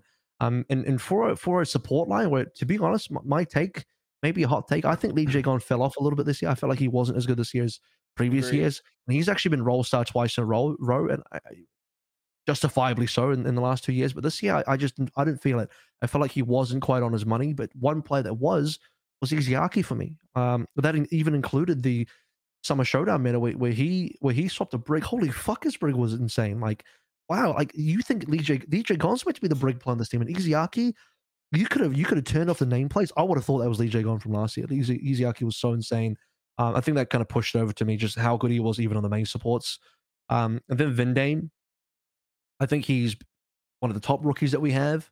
And it is rare to have a main support player be this good and be like this standout. When we talk about the fact that main supports can be very invisible, it's hard to see their value. It's hard to see them pop off. It's hard to see what they bring to the team.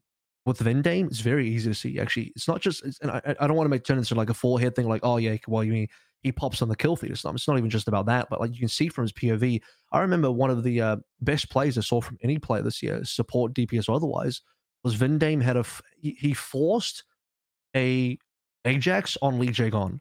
Lee Jae-gon was going for a beat. Vindame just fucking swoops in and forces an Ajax or some shit. It was unbelievable. What he was doing on Lucio, a hero that he didn't even play before. His entire history, if you look at his career history, he's only played on O2 Blast for a single year. He only played Brig. He got benched for Chio in a lot of cases because they were swapping between the hero pools. I think Chio played more like Mercy, Lucio, and Vindame came in for the Brig, right? And comes into Seoul, learns Lucio professionally. Obviously, he's probably played in ranked, but he learns it professionally. And he's just like insane on it. He's like outperforming Lee Jae-gon, who's one of the best Lucios of all time. And then on top of that, his Brig is insane. And then what really pushed me as well is like then he comes out on a Zenyatta on a double flex. And I was like, what the fuck? This guy can actually just do everything. Vindame has just been so unbelievable for me in this year. Honorable mention goes to Chio, who has very similar qualities, but I just couldn't fit him in. I think he'd be my easy fifth though. Okay, so let's recap that. Shu, Isayaki, Vindime, and Iris. All right, got it. I'm gonna write everything. I'm writing these down so we can compare later. And Jaws, you said Shu, Creative, Twilight Chorong. Oh, the double turn to defiant backline. That's Adamantium, bro. That's dynamite right there. All right, I'll mention mine next. So for my criteria, I don't put value like how much value you bring to your team. I don't value that. Like this is for me, this is a completely individual reward. How good are you on the support role overall? Like peak performance. Like if I'm building a championship roster, who are my like first 4 picks? I don't put role into perspective. Like I'm not doing like 2 main supports, 2 flex supports. I'm not doing none of that. I give credit, and I'm gonna give credit to about DPS and tanks as well here. I give credit to flexibility. If you have peak performance, if you're like the best Brig in the world, and maybe like you have the best Zenyatta in the world, if those are the 2 only heroes you're capable of playing, and your Ana is trash, if your BAP is trash, stuff like that, I'm probably not rating you as highly. I value versatility and like all-star, just like, are you great at your job? That's pretty much what I value. So for my picks, I picked Shu, of course, from the LA Gladiators. He's not a tier of his own. He's just an absolute beast. Best flex support player. It's not even close. I picked Fielder from the Dallas Fuel, and I picked Isayaki from the Shanghai Dragons. They sort of like feel sort of like a similar role in that regard. Like I think they're all-star calibers, like flex support players, but also they flexed over to Brig in the Summer Showdown and had really good Brig performances. I was surprised by Isayaki's Brig in the Summer Showdown and how good he was at that role for the Shanghai Dragons, and obviously helped them win that state title as well. And then for my 4th and final one, I got Violet from the San Francisco Shock. And the main reason why is I'm not saying that he's like one of the better Zenyatas, one of the better Anas, stuff like that.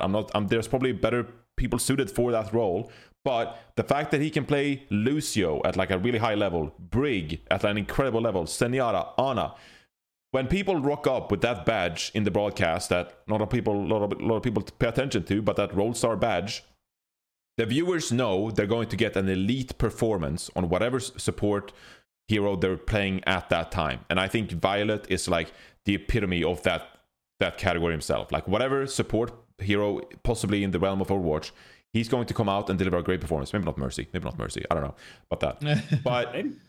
But I had to select Violet because of that, because I value his versatility on that role so much, and being able to play both main support and flex support at the level he does. I think that's an incredible achievement. So I went with Fielder, Isayaki, Shu, and Violet. All right, does that mean it's my turn? It's your turn, Costa. Saving the best for last. I wish you didn't prop me up, because I got to tell you guys how I like to do my roll stars, is because I actually like to do it off of just like, it's like a gut check almost of like when I'm doing this, because you can go down the rabbit hole trying to think about why there should be played. There were like 8 or 9 players I was willing to put for roll star. When I first went over it, I'm just like, who would I be willing to put? Then I nailed it down, and I actually have one that's like very unconventional, but I'll explain it. So I had both Dallas Fuel backline. I had Chio and Fielder. I really like both of those players. Chio was exceptional to me in this most recent season. I think he's been doing a great job. He's even shown some flexibility recently to play some flex. I think Fielder is massively underrated. I think some people, like, you said Shu is the best by a long shot. I think Fielder does not get enough credit for how much he does for that team and their coordination. I have Shu on the list as well because, as you said, he is very good. And my last one was really like, I like all of your options. Like, I thought about Violet. I thought about Izayaki. I thought about Twilight and Chorong. I think Lastro hasn't been talked by us at all. And I think Lastro is another good shout for the same reasons that you said with the Lucio, Johnny. But I actually went with Finn. And I'm just going to say it's because I really like watching Finn play the game. I think he's just chaotic. He likes to stalk. He just likes to fucking go in. I think he likes to go deep. I think he's massively talented. I think he will have better seasons in the future. I think he didn't live up to his own potential this season. But I don't know. I just, when I was doing this, as I said, it was a gut check. And I was like, I just really like Finn. But I think you guys, I think if I was to go back, I'd probably give it to Vindam. One person who hasn't brought up, I think Vindam was also incredible for the same reasons of Gio as well. All right, there we go.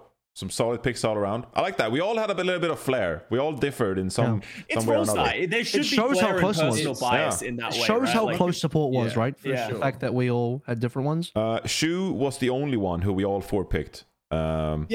I don't think you could argue, like, Shu definitely fucking deserves that shit. Like, there's no fucking way. Do you think Shu is overrated in our community? Let me throw this question out. Whoa! I think you just got so much cred and rep for your Finn take right there and Chio. And now you're asking this? And here's where I want to add context to it. Is like, I feel like we have this, as I said, we all had him as think he deserves to be in the role star list. But I think there are some people who genuinely believe he should be the MVP of the league. And I feel like at some point, his performances are being potentially amplified to a ridiculous point by like community circle jerking away, right? Like, he is a great player. He is probably the best flex support in the league, but do I think he is head and shoulders better than every other flex support? I don't know if I agree with that. Actually, Scott, I take responsibility for that. I called Shu the best support in the league in the mid-season finals, and then the community kind of just took that and ran with it. So I'll take responsibility. My bad. Yeah. I'm sure you were the only one, Avro. He's the best in the league, and I think in flex. But so as I said, some people have this like, he is MVP, he is the GOAT of all flex supports, and I think there are people that are closer to him. Yeah, you know what? The level of Shu overrating that I will put my foot down on is the people that would rather have Shu as MVP than Proper. Now that is fucking overrating him by a country mile. Would you put Shu over Kevster? If you like remove Proper from the equation? I wouldn't even put Shu over Kevster. And the reason why is, I hate to say this, but listen, Kevster is like the rock, the core of the team. You can't bench him. They bench Shu, they can't bench Kevster. Impossible, right? And I don't care about people saying, well, it's not fair, it's not as many. It's like, I don't give a fuck. It's not about fairness. It's about who's best. It's about who's most important, who's most valuable. Right? Fairness has no contribution to that discussion at all for me. Yeah, so, I mean. I derailed you on that one, Johnny. I don't think any star player of Shu's caliber has had to compete for his role with the likes of Skewed and Funny Astro in a double main support meta either. That's just like are we gonna bench either Funny Astro or Skewed at Lucio and Brig over Shu coming in and rooking one of those roles? Like, it's just tough. That's a hard position to be in. That's part of being part of like a an all-star roster like the LA Gladiators, but it does suck that Shu wasn't present for that stage. Yeah. Okay. All right, there we go. Let's round this out. We got for Gladiators fans on the way out. All right, moving on. Let's do damage next. Roll stars for damage and save the tanks for last. All right. Can I go first on this one because I went last time? Yeah, sure. Go for it. All right, so for me, with the way I do DPS is I go raw carry potential of you in your role as DPS. So I have a pretty simple list on that one. Pelican, Kevster, Proper, Prophet.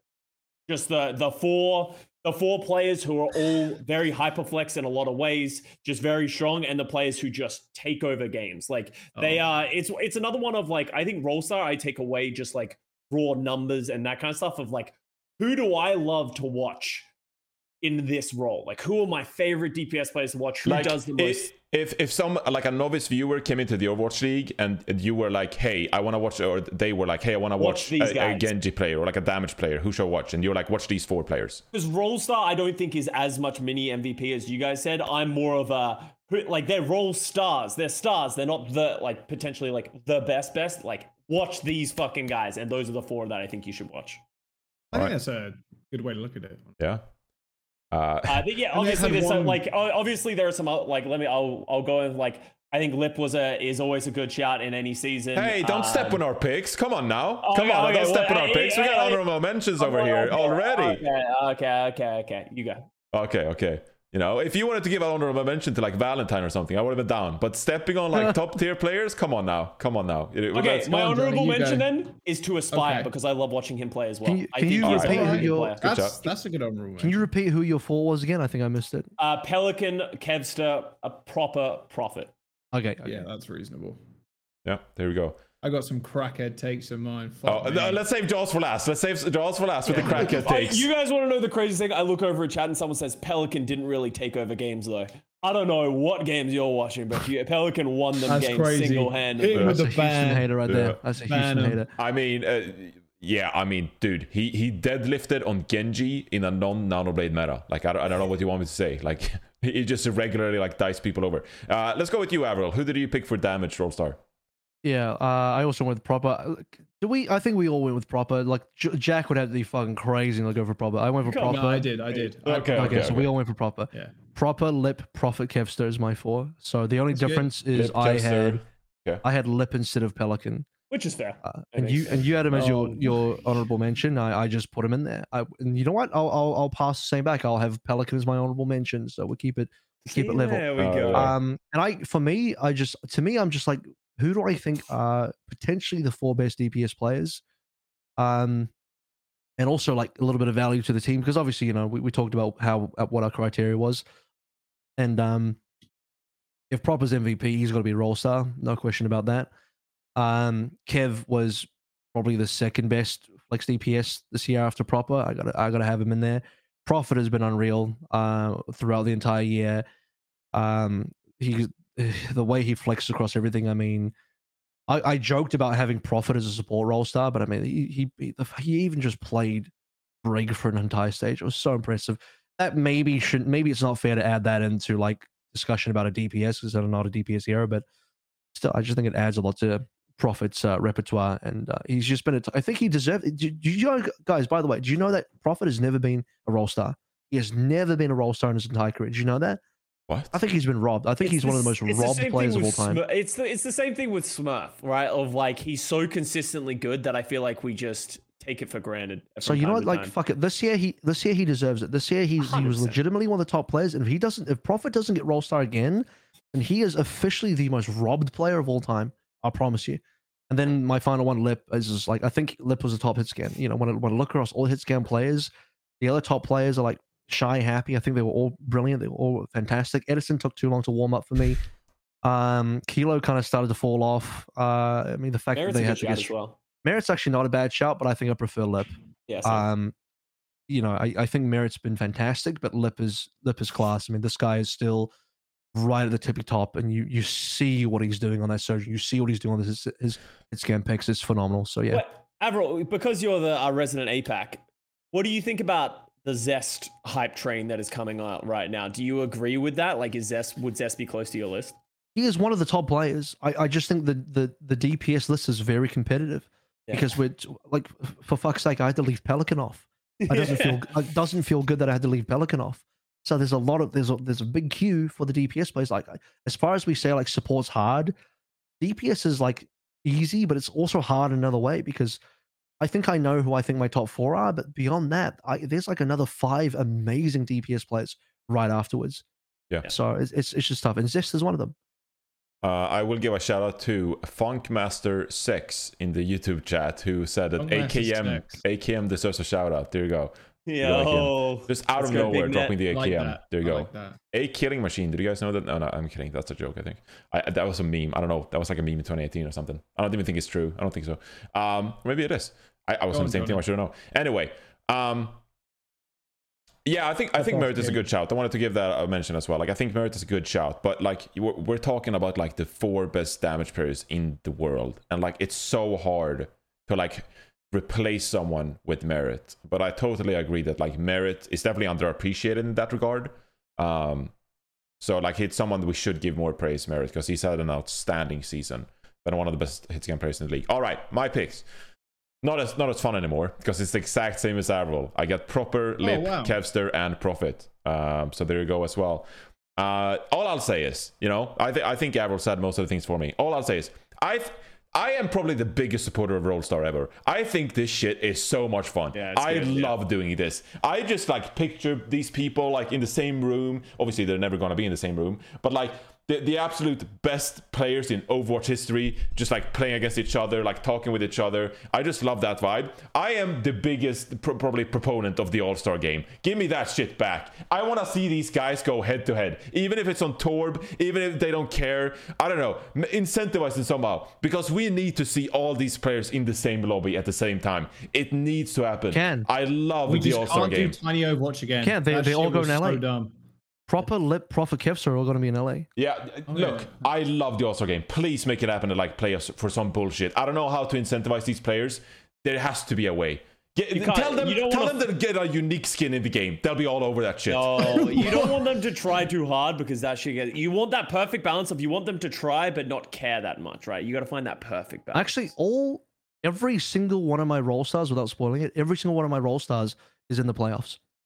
Yeah, well, that's usually how it goes. If you're I was just saying, like, they will all be in the same place, so that we can actually make it happen. You want the absolute crackhead take here we right go. now? The crackhead take from Jaws. I'm going crazy. Right. I'm off the fucking goop with at least half of them. Well, with half of them. With half of them. This is some wild shit I'm about to put on the fucking timeline, bro. He's got Becky on there. Listen to this. Okay, we got your classics, all right? We got Proper. We got the other P player, the Prophet. Hold the phone. Did you not put Kevster on your fucking list? Watch this. Oh, God. Guy. It hurts, but I'm like, I can't. Then, watch this. Isu. Take his PC away. Take it away from him. Take it away from him. He's not an adult. Invalidated. He's not an adult. Invalidated. No, invalidated. Take his rights away from him. Look him up. Look him up. We gotta email someone. We gotta get his permission. He's a fun guy to watch, okay? I like Hisu. I think he's a good guy. I think he's a fun as fuck player to watch. I put the Heese down. The Heese be the least in the Roll Stars, bro. There's no fucking way. I'm probably the only one that voted Hisu in Roll Stars damage. Jack, do you have Hopper and Muse as your tanks Roll Stars as well? Or? Let me check. let me. Have you got the whole Trying to Define on there? Or? We'll get to that in a minute. Twilight, Chorong, and Hisu on his Roll Stars. Well, you did have Twilight and Chorong, didn't you? Yes. Oh my god! Why didn't you put Finale on there, bro? Come on. Oh, you know, I had to make it fair, bro. I had to look. Some of the other players deserved it too. Oh my god! Hisu over Kevster, bro. All right. Honorable mention, I will say Kevster. Honorable mention, Kevster. Honorable mention, Kevster. I love it. I love it, bro. That was truly entertaining. All right. Shy though. Shy. I honestly, God, I wish he was on a better team. That was some of the best individual performances we've ever seen in the mid-season madness. That was absolutely ridiculous. Like, you got to give credit to that. He literally couldn't have carried harder if he fucking tried. The Hangzhou Spark were like, oh, the Shock are giving all their resources to Proper, and they were like, watch this. Hold my nano boost. Literally every ability in the game to Shy. And it worked. I mean, it was amazing to watch. All right, Tank. Thanks. Here we go. Here we go. Who wants to go first? I think we'll let Jaws go first because you want me to go first? Okay, I'll go first. Don't mind if I do. Okay. Okay. Spoiler alert. There's no Toronto Defiant on my tank list. I think this was the hardest role. Personally. No. I disagree. I think support was harder, personally, out of all of the players. So we'll start with, I guess, the APAC tanks or tank Smurf I got for that one. And I got Hawk, Hanbin, and Reiner overall. Okay. I think that's quite a lukewarm. So lukewarm. I think it's it's quite lukewarm. It's picks, reasonable. See.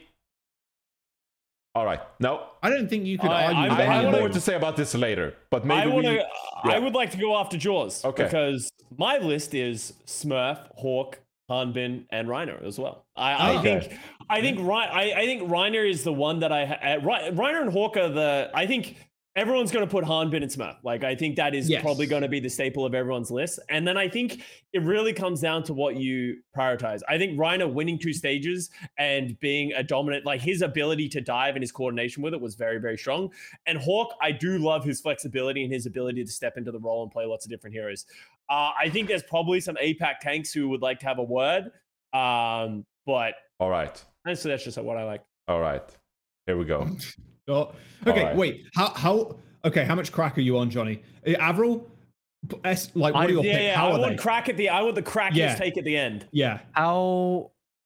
I don't think. Oh god, they're both bad. I've only got. They're both crazy. No. Mine's not that bad. I did do Okay. one person dirty, but it's not that All bad. right. Avril first, and then Johnny last. Then go on. Which tank do you think I did dirty here? I think you fucked Hanbin over. No. Oh, come on. I thought he fucked Hawk over. He's like, get this Atlanta range shit out of my building. Yeah, Johnny's right. I fucked Hawk. Sorry, Really? I fucked Mike Hawk. Okay. My bad.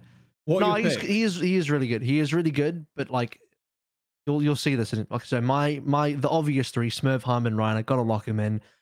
Yeah, okay, Mr. Skoda kind of sucked on the Junk Queen. Whatever. I think he's still been phenomenal the rest of the year and everything else he played. I think it'd be a bit of a crime to not have him in there. He might have been exited from the Rookie of the Year race, but I think he still deserves to be a role star. Smurf, Hanbin, you can't. That's just obvious, right?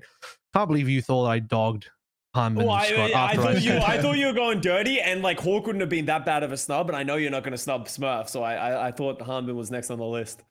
So the reason I snubbed Hawk, but believe me, Hawk has been fantastic this year, but the reason I snubbed him is because there was one player. There's one player that I've just been so unbelievably impressed by.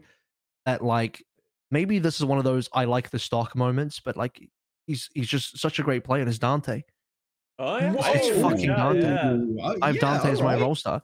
Yeah, so it's fair, Smurf, Hanbin, Reiner, Dante, and the reason is because this dude he role swapped onto tank, so he's coming in at a major disadvantage compared to everyone else. And nobody please bring up the diva from like 2013 or some shit. I don't care. It looks good against Shock, man. I'm talking about like him mostly playing DPS for his career, because I know someone is be like, oh, he played D for once. No, I'm not talking about that. I'm talking like he mostly played DPS. He role swapped the tank, and somehow he can contest and play against all the top tanks in the league. I think the moment that sold it for me was when Houston beat Dallas. I'm like, holy fuck, Dante just beat Hanbin. What? That moment crazy. sold it for me. When that moment happened, I put Dante. I locked Dante in. 100%. I voted before that moment. Sad. I voted as late as possible. I won't say why. You guys actually know why. But I voted as late as possible, and so I got to see everything. And so I was like, bro, when I saw Dante beat Hanbin and Houston beat Dallas, I locked that motherfucker in. I was like, Dante, you a role star now.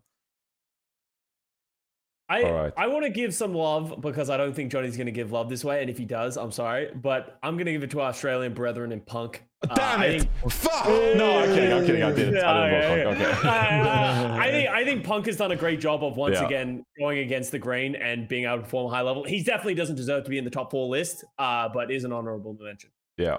It was one of those candidates where I actually sat down and like I looked at the stats lab for like an hour, and I was like, should Punk be in the conversation right here? And I gave him a fair amount of credits, and I I reviewed it, and then I was like, sorry Punk, I can't do it. But he is actually, like, if you go over the stats, he's actually statistically impressive on like most of the heroes he plays, and it's not only like a diva or he's actually well-rounded good. In many ways he is like a really good Jote, but he's not top 4 yet. So maybe if he was on a better team. Anyway, for my picks: Smurf, Hanbin, Reiner, Hawk. Oh, so it's the same God, dude, come on! I'm the only one that went I'm I'm the only one. so delighted that we all agreed, because I was shitting bricks about this. I was so anxious. Really? I spent the better part. If I missed watching some of the games this past weekend, it was because I was on my laptop in the Watchpoint truck, just like furiously looking at the stats tab and like giving cases, and like I went over this, and I'm like, I didn't want to rob Void, because I think that Void like is such a fucking great tank. Like I love Void, but he's also on the team with Fate, and I'm like, it's so hard to like. Whereas some of these other candidates, like Reiner, for example, like great Doomfist, like Winston, Reinhardt, played fucking Roadhog. It's Diva and Zarya hasn't really been up to par. You know, he had the Junker Queen incident in Summer Showdown. Obviously, Junker Queen just wasn't it. But like the fact that he can play Doomfist such a high level, I will say, if you're questioning Reiner's like Diva and Zarya after these past couple of weeks in the Countdown Cup, I will say what Space said in the interview he did with the Watchpoint Truck was like, Space was actually like the Zarya and the Diva player for the LA Gladiators, but then he fell sick, and so Reiner had to fill in that role on short notice and play those heroes. So with that in mind, I'm willing to like give him a bit of like forgiveness and credit in that regard. I don't think that like Reiner looked great against New York, for example, playing those heroes, but I don't think that was fully his fault as well. So, but I honestly, I felt like I robbed Void in this case, because I think Void is just so spectacular. I just didn't trust his other heroes, stuff like that. Well, that's the thing. I think Void peaked on Junker Queen this year. I don't feel bad about not adding Void in there, because I feel like he mostly got benched by Fate, and he peaked on Junker Queen, and it's like he was very important for the Summer Showdown, but he probably will. Void's about to be very important for the playoffs, but we can't include that into the All-Star discussion because this is a regular season. So I don't think you should feel bad about leaving Void out personally. That's coming from me. Yeah, I agree. I think Void, we all know how good Void is, but I don't think he's had the season for it. I also think, I don't know about you guys, but I heavily favored flexibility as a big part of my 100% thing in Roll Stars for this year. Yeah. So people who did have that flexibility were shot up to list. And I think that's why there's not a lot of APAC tanks in there, because almost like all the APAC teams have two tanks, where they have their dive tank and they have their, other tank. So. Yeah. Wait, you don't like Piggy playing two heroes? Yeah. Yeah. I'll also say another person I was looking at was Kalush as well from the San Francisco Shock, because if you talk about flexibility, I think he's done a great job in that regard, like filling in even on the Winston and playing some of these Winston compositions with the Shock. I think he's done a great job. Junker Queen, I mean, the finals of the Summer Showdown, and he was definitely up there as well. So yeah, I want to give some credit to Kalush as well. He was someone I seriously considered. In many ways, I also felt like I almost considered like dropping Hawk here. I know we all Evelyn didn't pick Hawk, but I considered dropping Hawk, because I'm like, say what you want about Hawk being versatile and playing so many different heroes. I looked this up. Hawk has more than 1 hour playtime on 6 different tank heroes this season, and he had like 30 minutes on Reinhardt as well. So despite having great round roster, and that's just like a philosophical approach the Atlanta Reign made. Hawk just was the single tank player, and if he had to play a hero, he did it. But despite its versatility, like, you got to be able to compete like peak as well. And I think it's without a doubt Hawk's best heroes is like Doomfist, Diva, and then you got to question like the Winston, the Zarya. How do these heroes like stack up? And it gets very difficult in the top 4. So I left Hawk in because I think he is the GOAT after all, and we value flexibility. But I was considering like, he probably might have been like the first player of my top 4 if I had to replace someone. But he's in there nonetheless. So there you go. All right, there you go. Brawl Stars. I'll also say about this category, the top 2, like Smurf and Hanbin, they're in a separate tier. Like, they're just fantastic. Yeah. So if you wanted to make an all-star team, you'd have to start, I think, with Hanbin, Smurf, Shu, and Proper, and then you fill in on a lot of damage and support. I know we only have 1 tank now in the lineups, but I'll pick Hanbin and Smurf because they're tied. So here we go. That's a cool 4 out of 6 players to build a team around. Anyway, bring back the All-Stars game. I'm gonna start one of those survey petitions, whatever thing. Go sign it. Bring back the All-Star game for the Overwatch League. We'll enjoy it. All right. We're 3 hours into the podcast, guys, and I'm gonna be real with you guys. I had Friends Fire of the Week. No, we actually had 2 more. Can I introduce a new segment for 5 minutes? Do you guys have 5 minutes? How pissed off will you guys be if we go 5 minutes more? I'm okay. kind of hungry, but I'm all right. Yeah, what's up? Yeah, no, I'm a little hungry too, but yeah, it's fine. Okay, we got a new topic here, and I actually thought that it'd be ironic, but because we were just talking about Void, but I'm going to introduce a segment, and we'll see where this goes. Maybe we'll bring it back in a more extended fashion rather than 5 minutes. All right. It's the Void is Washed Worst Take of the Week award. Is this from 2020? This is from 2020 when I said probably one of the worst takes in Overwatch esports history, and I got absolutely I got shamed across the streets. It was like the Game of Thrones episode. I had to walk around the competitive Overwatch Reddit and just naked, and they just shamed me. Look, all right, so here's the thing. A lot of people, they sometimes say that we have bad takes on the broadcast or whatever. I've actually, by the help of Serious Dogstar, who's one of my subscribers, one of my community members, much credit to him. He helped me out here. They actually, I don't know their pronouns. They helped me pick out these takes. So we're going to give a review, and we're going to crown one of the worst takes that we can possibly find here. Out of these. So I picked out the text already. I just need you guys to tell me which of these is worst, okay? And then we can move on from the show, all right? So let's start out here. These are about a week old, I think. I don't think this is from the past weekend. I think they're 1 week before, but it doesn't matter. They're funny as well. First up, Toronto versus Vancouver. Oh my god, this is small. They need to replace Choron with an actual good support player. Holy shit, that's a bad take. Dude's flair, by the way, is I only like old Philly. I mean, bruh.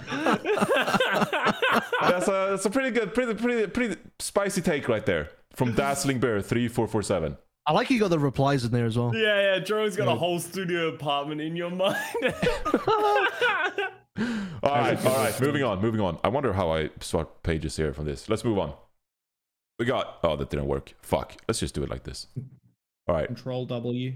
Yaki single-handedly showed he's the best Western region tracer with this match. Better than Kevster, better than Proper. He's simply better. Oh, God.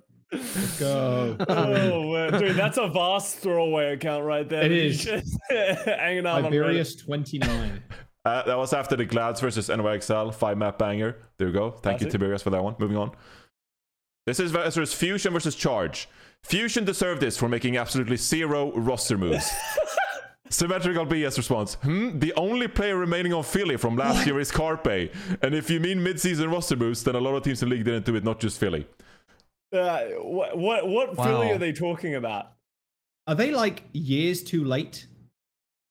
I can't wait for EQO. Play EQO. I think on a factual level, this one is the most incorrect. It's impressive. It's impressive. Zero roster moves. Brings in Cest, MN3. Fixa, Aim God. Did this work? Someone said this worked. Oh, this works actually. Here we go. Next take. San Francisco Shock, still trash. Straight to the losers bracket with this team. This was after they, of course, had a struggling 4-match loser streak or whatever. Kratos comes in at the end. He had one good game on his best hero, Relax Bud. This was about Striker as well. Nice try pickup. All right. This seems about lukewarm. Not a lot of people laughing at this one. Lukewarm. Here we go. Yeah. Next one.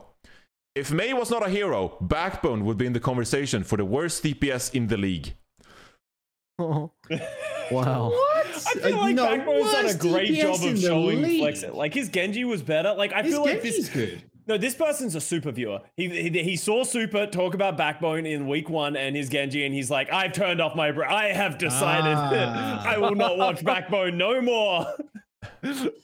Someone says censor the usernames. We're not censoring shit. These motherfuckers need to live up to their takes, all right? Shit about us you talk about shit about us all the time. Here we go. Accountability. Yeah, accountability. This is your own medicine. All right, here we go. Next one. Krusty is a dog shit coach. Laughing my fucking ass out. Match was honestly a stomp besides the last map and JT. JT could have easily gone to the finals with some better ults, and Push went from the most brutal gore dominance we've seen so far into a really close ending actually. All the game talk aside, something bothers me a lot, and that's the godforsaken finale slander. Finale is so good. Proper this, proper that. I swear, the observers spent more time watching Proper and Striker while outside of team fights than they did on finale. Obviously, Shock's DPS are more popular and it's alright to see their POVs in team team fights, but we saw almost no finale. On Paraíso, he dicked Finn or Violet 3 times in a row, and we didn't see any of it. In Busan Downtown, finale finishes proper with a really cool blink into a turn melee. The casters only mentioned that the shock lost proper. Proper then does literally the exact same thing on Paraíso first, and they spent a whole 10 seconds praising it. He's been a menace on Tracer since day one, where he completely shut out the Outlaws Doom comp. That being said, Hisu just had his way with your shitty team. Hey, this is me and my auto account. What you find this post, bro? Hey, what the fuck? Toronto My favorite out. thing is listening to people's Twitch takes and like YouTube chat takes and like listening to them. And then you're like, they are a fan of this team. And you can work it out so quickly. I didn't have to look at the Toronto Defiant Flair to know that this guy would be unbiasedly going towards the Toronto Defiant. Like, I mean, extremely biased. Super biased, you mean? I love it. Great stuff. Thank you. This is content. Here we go. Dragons versus Fusion. Pretty sure Dragons would lose to Eternal right now. Come on. Holy shit. Come on. That's bad. That's just Nah, dude. no. That deserves more than negative. I think this is currently my front runner now. All right. I don't know. I'm like, is this sarcasm? Like, Yeah, are they I trying don't to joke? know, yeah. Is this comedy? This has to be comedy, surely. hard Anyway. to tell. I think that's it. Yeah, there you go. So those are the worst takes of the week. Nominate the candidates. Which one do we go Either for? the last one or the first one, bro. They need to replace Trong with an actual good support player as a meme.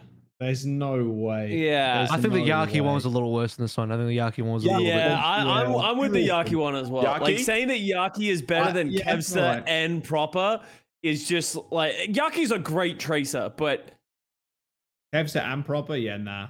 Yeah, I'm down with this. Yeah, Tiberius 29. no, actually, Yaki performs at the same level as Kevster and Proper. Every now and then, like once in a blue moon, he performs at the same level. So I don't think it's as heinous. That's what I'm saying. Is the Shanghai Eternal one is the most heinous? That's just because it's like wrong, literally yeah. off. It's one of those three: first, last, or this Yaki one. Are we just gonna let this Just all of them. They're all terrible. finale simp and crusty slander just pass us by? Are we This one just was gonna funny though. This one's hilarious. I guess that's true. This seems like a copy pasta, dude. I don't know. Yeah, That but being it was said, Hisu I mean, just I don't had know. his way with your shitty team. That's a copy pasta. Hisu just had his He way. also said on Paraíso he dicked Finn or Violet Yeah. like 3 Come on times in a now. row. This is a great storytelling. This is like not about the take, but like it's well formatted. It's hilarious to read. It is. This is the sanest Toronto fan. Yeah. Sanest. The most Yeah, sane yeah. Toronto fan. This is what should That's be not said. about Like, Toronto fans. this is a meme, right? And that's what Reddit and Twitter should be about. Like, even if you're saying dumb shit, at least it was in a fun meme format. Well, like, some of these people are just off the goop with some of the things that they're saying. Dude, the fucking worst take of the week award should be the fucking thread that I hate you, Johnny. That should be in there too. Oh, so that I was hate you. that was a pretty bad take. Yeah, apparently someone tried to storm up a narrative that Joss hates was me, good. despite the fact that we do a podcast on a weekly Oh. basis and we play duo ranked. We play together willingly. and That shit. actually That's is the funny one. I as think well. that That's a actually is pretty the one. bad take. That's a good winner. All I right. think honestly the last need- one we need a probably winner, beats guys. that. I think Shanghai The versus- Dragons Shanghai versus over Paris. Shanghai, yeah. Paris. Yeah. Sorry? Dragons versus Paris. Dragons versus The Paris. last one. The last Yeah. one. All right. Yeah. Congrats to XP27. Now, what I am going to fear, I'm going to dread this, is that people are going to purposely make bad takes to end up on Plat Chat. And we need to be able to filter. We need to filter out like the people hunting the worst take award and people who genuinely believe it. And that is going to be a challenge, but I think this segment's a success. We'll bring it back.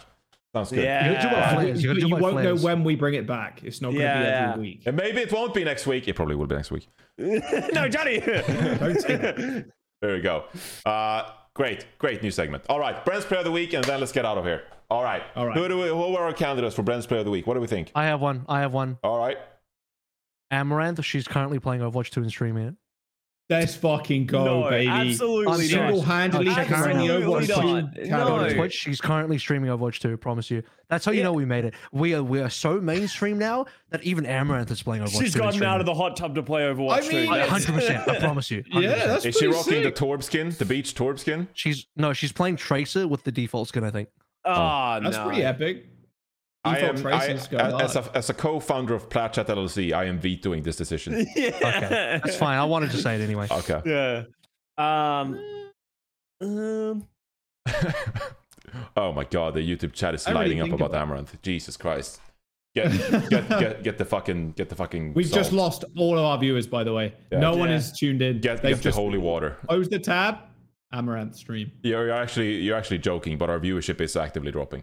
What if we give it to the developers for just the shitstorm of a week that they've probably had to go through this week and everything that is thing? And we appreciate, like, as much as it's easy to be critical of everything that's happened in this launch, you need to appreciate this is obviously not what they wanted, and this has probably been one of the most brutal weeks in their lives, or at least their careers. Probably hella stressful. Yeah. Yeah, there's no shot. Yeah, I'm down for that. That's a really good one. That's a good shout. All right.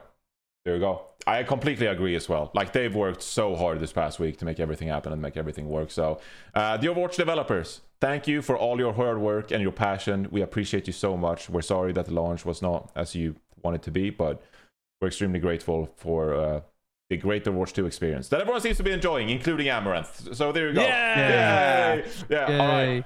Plat Chat, episode 146, signing out. Next week, we'll talk about who actually made it out of the APAC play-ins and the Western play-ins. It's going to be a banger of episode. See you then.